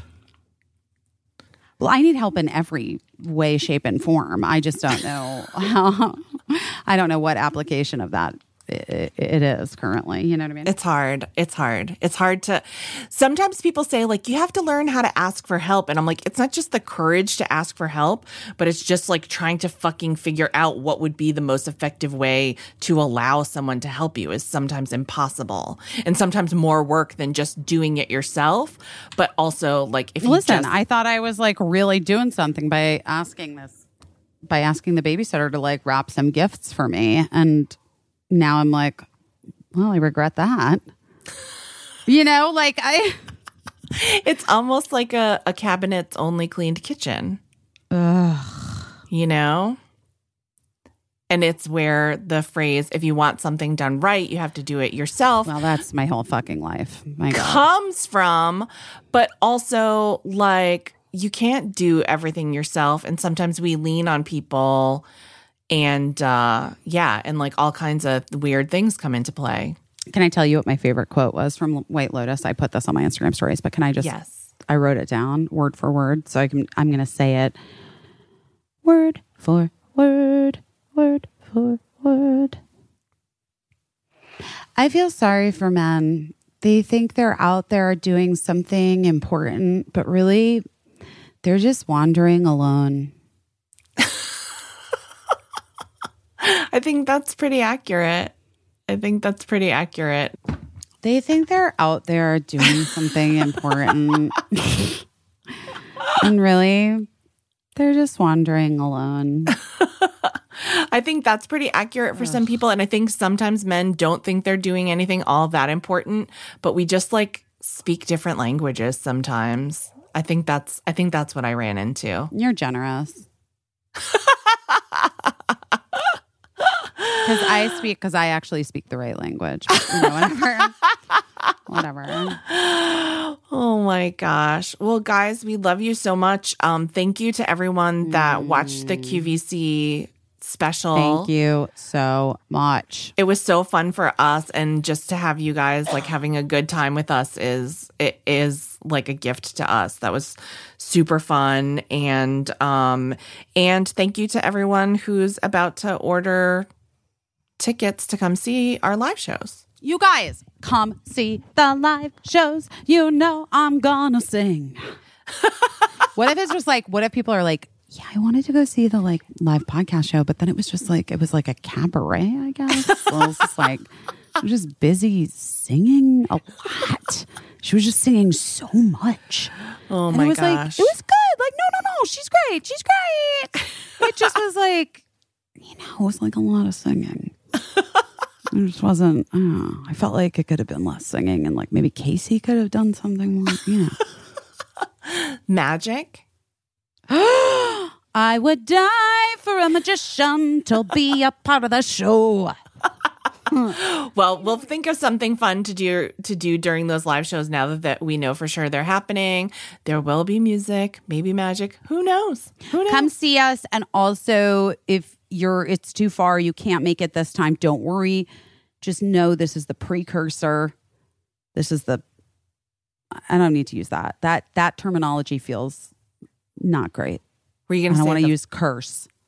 Oh, I thought you were going to say this is foreplay or something. I mean, which I was like, sure. No, but this is just like there's more to come, is what I was going to say. Yeah, this is like a test balloon that we have, like we feel good about.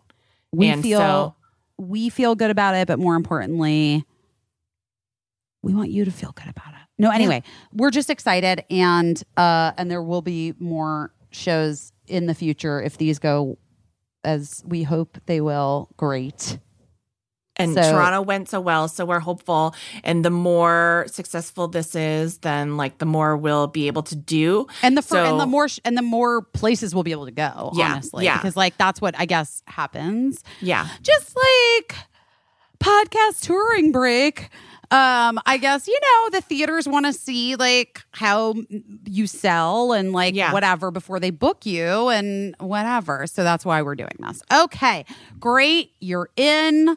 The links are out there. We love you. Get your Christmas done. Maybe hire a professional to wrap your presents. Hanukkah's happening in a couple days. It's not tonight. In a couple days it starts. I didn't even talk about my fucking menorah. Oh my God. It's too much, guys. It's too much. It's already, the show's over 4 hours now. No, it's not. I made a menorah out of clay, out of my Sculpey. And it'll be debuting on Hanukkah itself. I can't wait to see it. And it is so fucking cute. And it's mushrooms. It's a mushroom menorah. Oh my God. Guys, I can't even, if I tried, I can't even tell you how fucking cute this thing is. I'm going home to paint it tonight. This is very exciting. I know, because it's dry. It's a full 2 days dry tonight. Wow. Everything's happening. It's all happening. Everything's going to be fine. Guys, don't worry about it. Don't worry about me. Don't worry about you. Don't worry about Jennifer Coolidge, because that bitch is gonna be fine. And Tanya's fine. And little sweet Haley Luhu from our TV show. Yes. She did great. She was great. I loved her. She was Cole great. Sprouse. Remember when she was on our show with Cole Sprouse? I do remember. She was so fun and funny. So cute. And you also were like, she's definitely not getting married to that guy. And she isn't.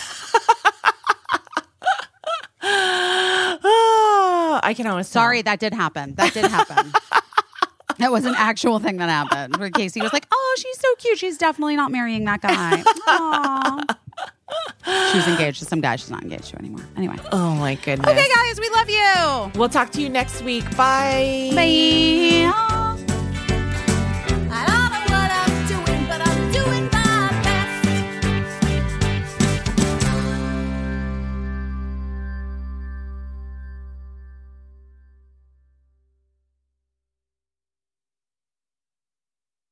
Oh, no.